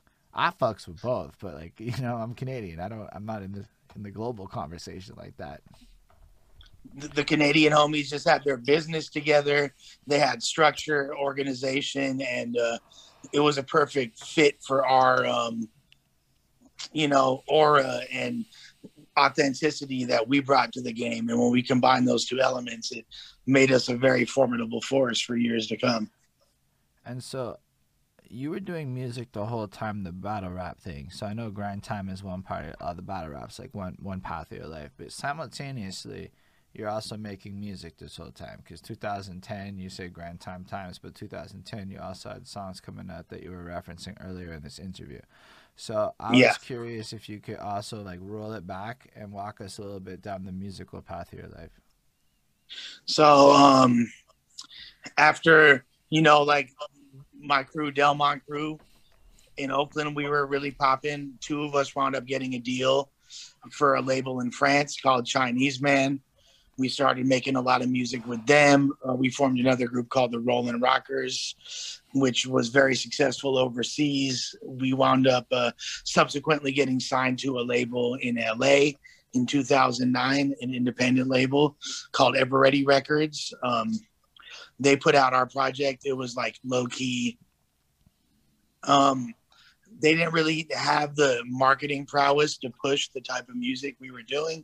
Right. So I wound up kind of breaking off and going solo at that point, and put out a very successful project with them called Gold Bricks in the Wall. I had put out one. Thank you. I put out one before that as well called Music for Dope Runs. And then, that when that label folded in 2013, I was kind of like in limbo for a minute, but I was still recording and working with other artists and working as an A&R as well. And then wound up. What is okay? A&R is one of those terms that people throw around the internet like they know what the fuck it means, and they don't always know what the fuck it means. What is an A&R coming from a guy who is an actual A&R? A&R stands for Artist and Repertoire, and it's essentially like an artist liaison at a record label, ushering in and helping develop new talent and oversee their projects. I was an A&R for a label in Beverly Hills called Film On, and we wound up signing Chief Keef. So that was really exciting, and was involved in the Chicago drill music scene as an A&R around that time. It was really dope, and was doing songwriting for some pretty big artists as well. And then back in 2017, I got back into my own music and solo career again, and linked up with an artist collective in LA called I'd been in a couple other ones too, but the one that I linked up with at that point was called 667 Cult, and kind of like a amalgam of different styles and influences, and became like had like a little renaissance right there in 2017 and 18 of new stylistic development in between people that were involved in the musical aspect of the battle rap scene, as well as other underground scenes of LA. And we kind of all came together and put out a few projects with them. I'm still a part of 667 Cult, and in the end of last year, I wound up signing with Humag, which is a subsidiary of Sony Orchard, and that's where my most recent project, Himes, came out, and pushing that line super tough. And I'm right now at the peak of my music career, sales-wise, notoriety-wise, and a creative peak as well. So it's been all the way up. Honestly, it's great to talk to you, man. Like, your passion and everything is incredible. Like you know what makes you special is just every part of your life is optimized to like, fuck it, I'm in this moment, I'm gonna do this thing, and there's not really like a dull point. There isn't like a moment in your story where it's like, and I took off X amount of time, which you might think that's a strange thing for me to remark on, but I'm remarking on it because that's honestly like not what happens to most people. Most people don't somehow manage to do epic and cool sounding. How many people get fucking signed and are an A&R? You were an A&R to an era of music that is huge. Like that like, let's be real. Crazy. Chief Keef is one of those dudes that, like, looking back, helped impact music. Absolutely, you know, and he's a really good dude. I fuck with Sosa to this day, and that was a very interesting snapshot of an era in culture, which has had a prevailing influence. The times what I would view as my downtime musically was when things were popping for me in a battle rap context, or things were popping for me in the streets, and I was kind of like at a low point in life. But as far as like the movie of my life, that's the most exciting, because here I am, like, you know, dodging cops, selling dope, really just like living like GTA San Andreas type shit. So it was like it's wild, man. My life is it's not even a movie; it's a damn anthology. But those movies don't like they only have certain endings that are fun, right? Either you go out in a bad way or you end up kind of like Lush One today, where you're taking everything that you do with your life and you're being a shining example of how to still live to the fullest within the new parameters that define your existence. You don't have to be here, right? Like you don't have to be doing this interview. Like you don't have to be doing anything. You didn't have to write that album. You didn't have to do it. You could have stopped. I'm sure, like you at any time. No, could. I had to. I had to. Therapy. You feel me? I had to, and I have to do, like, it's not even like, you know what I mean? Like, I mean, not to make lofty comparisons, but Noah had to build the ark. You feel me? right. The motherfucking Field of Dreams had to build the. If you build it, they will come. This is what I'm compelled to do. This is what the Spirit has compelled me to do. So I have no choice. So I'm just on a journey right now. I'm not even steering the shit. My hands are off the wheel. But I guarantee you, the next decade is gonna be the best part of that story. Yo, Jay-Z's most interesting times are absolutely today. I don't care what anyone says. That guy like does things where you just like it takes over headlines and you're not going shake my head. You're going wow. And you, like that's you know, like I don't know, man, you're on some fucking path for like the energy you have where it's like the next decade I think is going to be that part of your story. God willing, sir. I don't see why that's not. what I'm, you know. Yo, if you look at everything in the whole world about growth and productivity and all this shit, so you're like the shining example of what the books describe. I'll take it. And all I can do is say that if anything, then it's my purpose to be a voice of the disenfranchised, and to let motherfuckers know that no matter how far down the scale you slip into your own depravity, own addiction, own feeling lost and hopeless, there is a way to circumvent that and come about the other side. So that's what I truly believe my purpose is. And if that equates in me having a comfortable, successful, and exciting life in the entrance and throughout my twilight years, I'm about it, Master P. Nah, I don't know. You have a cool way of being. Like, you're still doing it. And you're still going to keep doing it. Like you just said, it wasn't like you just had an album. You said earlier something on the lines of, I'm pushing this shit heavy. And that's big. Nobody says I'm pushing this shit heavy, and you're doing all these interviews and shit. Like, to you, it's like, fuck, I'm going to jump on anything. I'm going to go do it. That's the vibe I got off of you. And that's the shit I think a lot of people, especially as you get older, are having trouble learning how to do again. So to see you doing it with, like, that youthful energy, man, it's inspiring to me to see that. It inspires me as a person to see it. Makes me want to keep like trying. I told you, man, 33 is young. You got a lot ahead of you, boy. But you still want to see somebody ahead of you doing it. You still want to, like, not look around and see dismal shit. You want to see some people being it, right? Like, you don't want to, like, feel like, man, nobody's doing it. You know, seeing you, it's like, another way to look at it, it's like less lonely on that front. It's like, yo, Lush One's fucking already, how can I even complain one time? Look at Lush One. Look at Flacco. Like, I know Flacco is not 33, we'll say. I mean, but like, yeah, no. So to see that energy in that age, yo, especially when you're around miserable people at 40 and shit, right? Like, you're like, it's like to see this, it's like, yo, fuck that. I'm gonna go keep doing this forever, because fuck it. I don't have to go play by their rules. Look at Lush One. That guy looks happy. Period. And I wouldn't be happy doing anything else. Mm.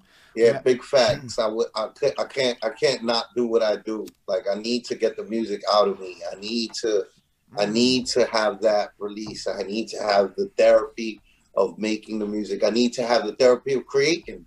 Like that's it. Like that's it. Those are my babies. I sound like a cat lady. Nah, Word. No, that's it. That's it. so we got a couple more questions from the chat if you're okay with that. Bust it. One is from Ishmael again saying, which young battle rapper do you think has the most potential? My boy Saint, he's crazy. Saint from Big Inglewood. Shout out to him. Big facts. Big facts. Just Shouts won to 50 grand. Okay. Mm-hmm. Okay. And from Z, do you have any graffiti stories you want to share with us? Cause yo, the graffiti shit, we don't get a lot of that at all. And yo, the most you can, anything you're willing to share about graffiti line is gonna be treasured by people on my side. I remember I remember one time it was super traumatic. We had fools from my crew had caught a spot. I caught done a tag in a blood neighborhood, right? And I was standing in front of like the little baby projects where we posted at, and seen this car pull up that I had never seen before, and we had just caught this spot, and we caught the spot. My homies did actually, and we saw it had gotten slashed by a gang, and because they were tagging where it was my younger homies, they were tagging where they weren't supposed to be, and I was like, okay, we got slashed by an actual hood by like gang members, and this full use of blood, Peace Stone blood, pulled up, and I didn't know who it was. I had never seen the car though. It was like an old Pontiac or some shit pulled up, and like I'm in front of the building, and I see the car, and then I see this fool in the driver's seat, right? And he looks at me. I'm standing out there by myself, blazing, and this fool says, "I can see him. I can't hear him, but I could see him, like the words, mouthing the words." And I see this fool. He said, "Fuck 5150." That's the name of our hood, right? 5150. And then I was like, oh shit. And then I see him grab a big ass, like I'm saying, this fool had a chopper so fucking big, it looked like it was from a video game. And this fool's he's pulling out the fucking, he's trying to get out of his driver's window to start busting at us, right? And it's just me standing there. This fool, the gun is so fucking big. This sounds like a battle rap bar. The gun is so big that the gun was so big that it saved my life, because he's trying to pull this chopper out the window, but it got stuck on the window. It's so fucking big, it got stuck. And in that second of it being stuck, it gave me enough time to start sprinting, right? So I take off. I'm Carl Lewis all of a sudden. And then this fool starts dumping the chopper, like, at me. It's all doom, doom, doom, doom, doom. And, like, yeah, like, you know, a lot of people have been shot at before. But being shot at by an automatic weapon, you really feel the gravity of, like, these are like little missiles flying over my head, you feel me, going into the building right behind me. And I wound up hitting the cut. The dude drove off, didn't smoke anybody, but that was definitely a gnarly graffiti story right there for sure. Wow. Not what I was expecting. Yeah. Wow. I don't know what else to say. Flacco's muted, but I don't know what else to say. Yeah, I was already in like battle rap when this shit was going on too. This is like 2011, some shit, 2013. Holy smokes, yo. That's not even little. That's not even a long time ago, relatively speaking. Not really, yeah. I'm an adult. Yeah, nah, y'all was living different out there. It was very much, you could feel it. You know what I mean? Máquina Muerte was like definitely like you know, like nobody thought that y'all were like fronting or like not living the shit y'all rap about. Y'all, you know, rest in peace, Cadillac Ron. Yeah. You know? Rest in peace to my brother Caddy all day on Caddy. But look, I just had to make sure to tell the little homies we're not even into it with them folks like that. So stop catching spots in the damn Bloods hood over there. You feel me? Like, stick to our section and just know where you at when you're catching a piece, because it might not be you that winds up getting busted at. Yo, that's big And I'm too, visible. actually. People in my city know where I'm from, so it's like they're gonna target me if some shit goes down with my homies because I'm easier to get at. You feel me? Like because I'm visible, people know where I'm at. I don't be hiding. I'm not in the cuts. I'm everywhere. So yeah. Yo, that just took a twist I was not expecting, but also is very educational, and we're talking about these things, especially because man, the fact that I react like that is probably why it's we're talking about on the real. People don't know that things are really, really like that when they talk about things sometimes from where I mean, okay, of course there's shit that's whatever everywhere, but like, yo, where I'm at, I walk around wherever and it's all good in the hood for real. Like, you don't have to worry about anything like that. Yeah, So nah, just to it's not hear like that. It's not to like hear that like where Lush is just from. It's not like that where I'm from. like it's big for me. Politics. Mm-hmm. Got to know where you at. Got to know how you're moving. Mm-hmm. Sense the energy. All kinds of shit. Mm-hmm. Gotta mind your attire. All that shit. All that. I've All never that. once had to worry about that shit, in my opinion. I mean, I don't know if I ever offended because I didn't, but like I've never once worried about what clothes I wore when I went to a place. Oh yeah, that's an actual thing. Mm-hmm. That's And it. just how you carry yourself, you know, like Yeah. it could be like somebody if you look like a gangbanger or you're even a specific race and you could be wearing the same hat as somebody like yourself and like you won't have the same accent wearing it, so you're not going to attract that same energy. But it's subtle things people look for. Like I could tell what neighborhood in LA people are from by the certain words they use, by the way they move. I could tell like, oh, he from the Hoovers, he from the Raymonds. I could just tell by looking at somebody what hood they're. It's weird, dude. It's like it's a creepy hood LA Sixth Sense type shit. You know what I mean? I mean, I feel like a lot of cities have that like general premise where we can tell where people are from a little bit, but not with the gravity of the situation attached to it. Yeah, it's like there's definitely it's the same thing, but there's exactly well said. There's other connotations attached to it. Like I often like think about how hostile corporate like America really is, but it's like people are really just fighting for mortgages and securing like bill payments. There's not like really any life threatening situations. This is like a situation, but nothing's life threatening, which to me is like it's like a separation of realities. Like, you know, when you're not worried about dying, you're able to think a little different. Mergers and acquisitions, murders and executions, you know. Hey. It's the same kind of shit, but different. I mean, I don't know. I think it's interesting stuff. I think about that kind of thing a lot. So hearing you describe it it's helpful because it adds context to reality. So I'm always grateful for these kinds of moments. Yeah. Yeah, fools thought I was gonna tell a graffiti story and it's gonna be like, oh, and then I fucking wrote on the side of a wall. Like, nah, it's way deeper than that, boy. I mean, I got stories like that too, mobbing the freeway, all that shit. But no, I think that's what people needed to hear. I like that personally. You gotta understand, I really live for that shit. It doesn't have to be comfortable always. It's just gotta be real for me, and that makes me. No, I don't. Yo, to be honest, I don't really tell that story too often. So only to people I know really well. It's my first time publicly telling that story. So exclusive Street Sweeper. Yeah, I appreciate that. No, but like again, it's like for me, especially in the world I'm in, I have to be cognizant of all that shit, right? Like I don't necessarily know who I'm talking to in the future and what they've been through and the different kinds of realities and stuff. So in a sense, you're giving me this gift where it's like, yo, keep in mind when you ask these questions, when you delve into these people's lives, these are the things you're actually delving into sometimes. Yeah, I never once thought that graffiti could be correlated with violence until today. I didn't even think about it. Not ever. Because nobody talks about graffiti shit.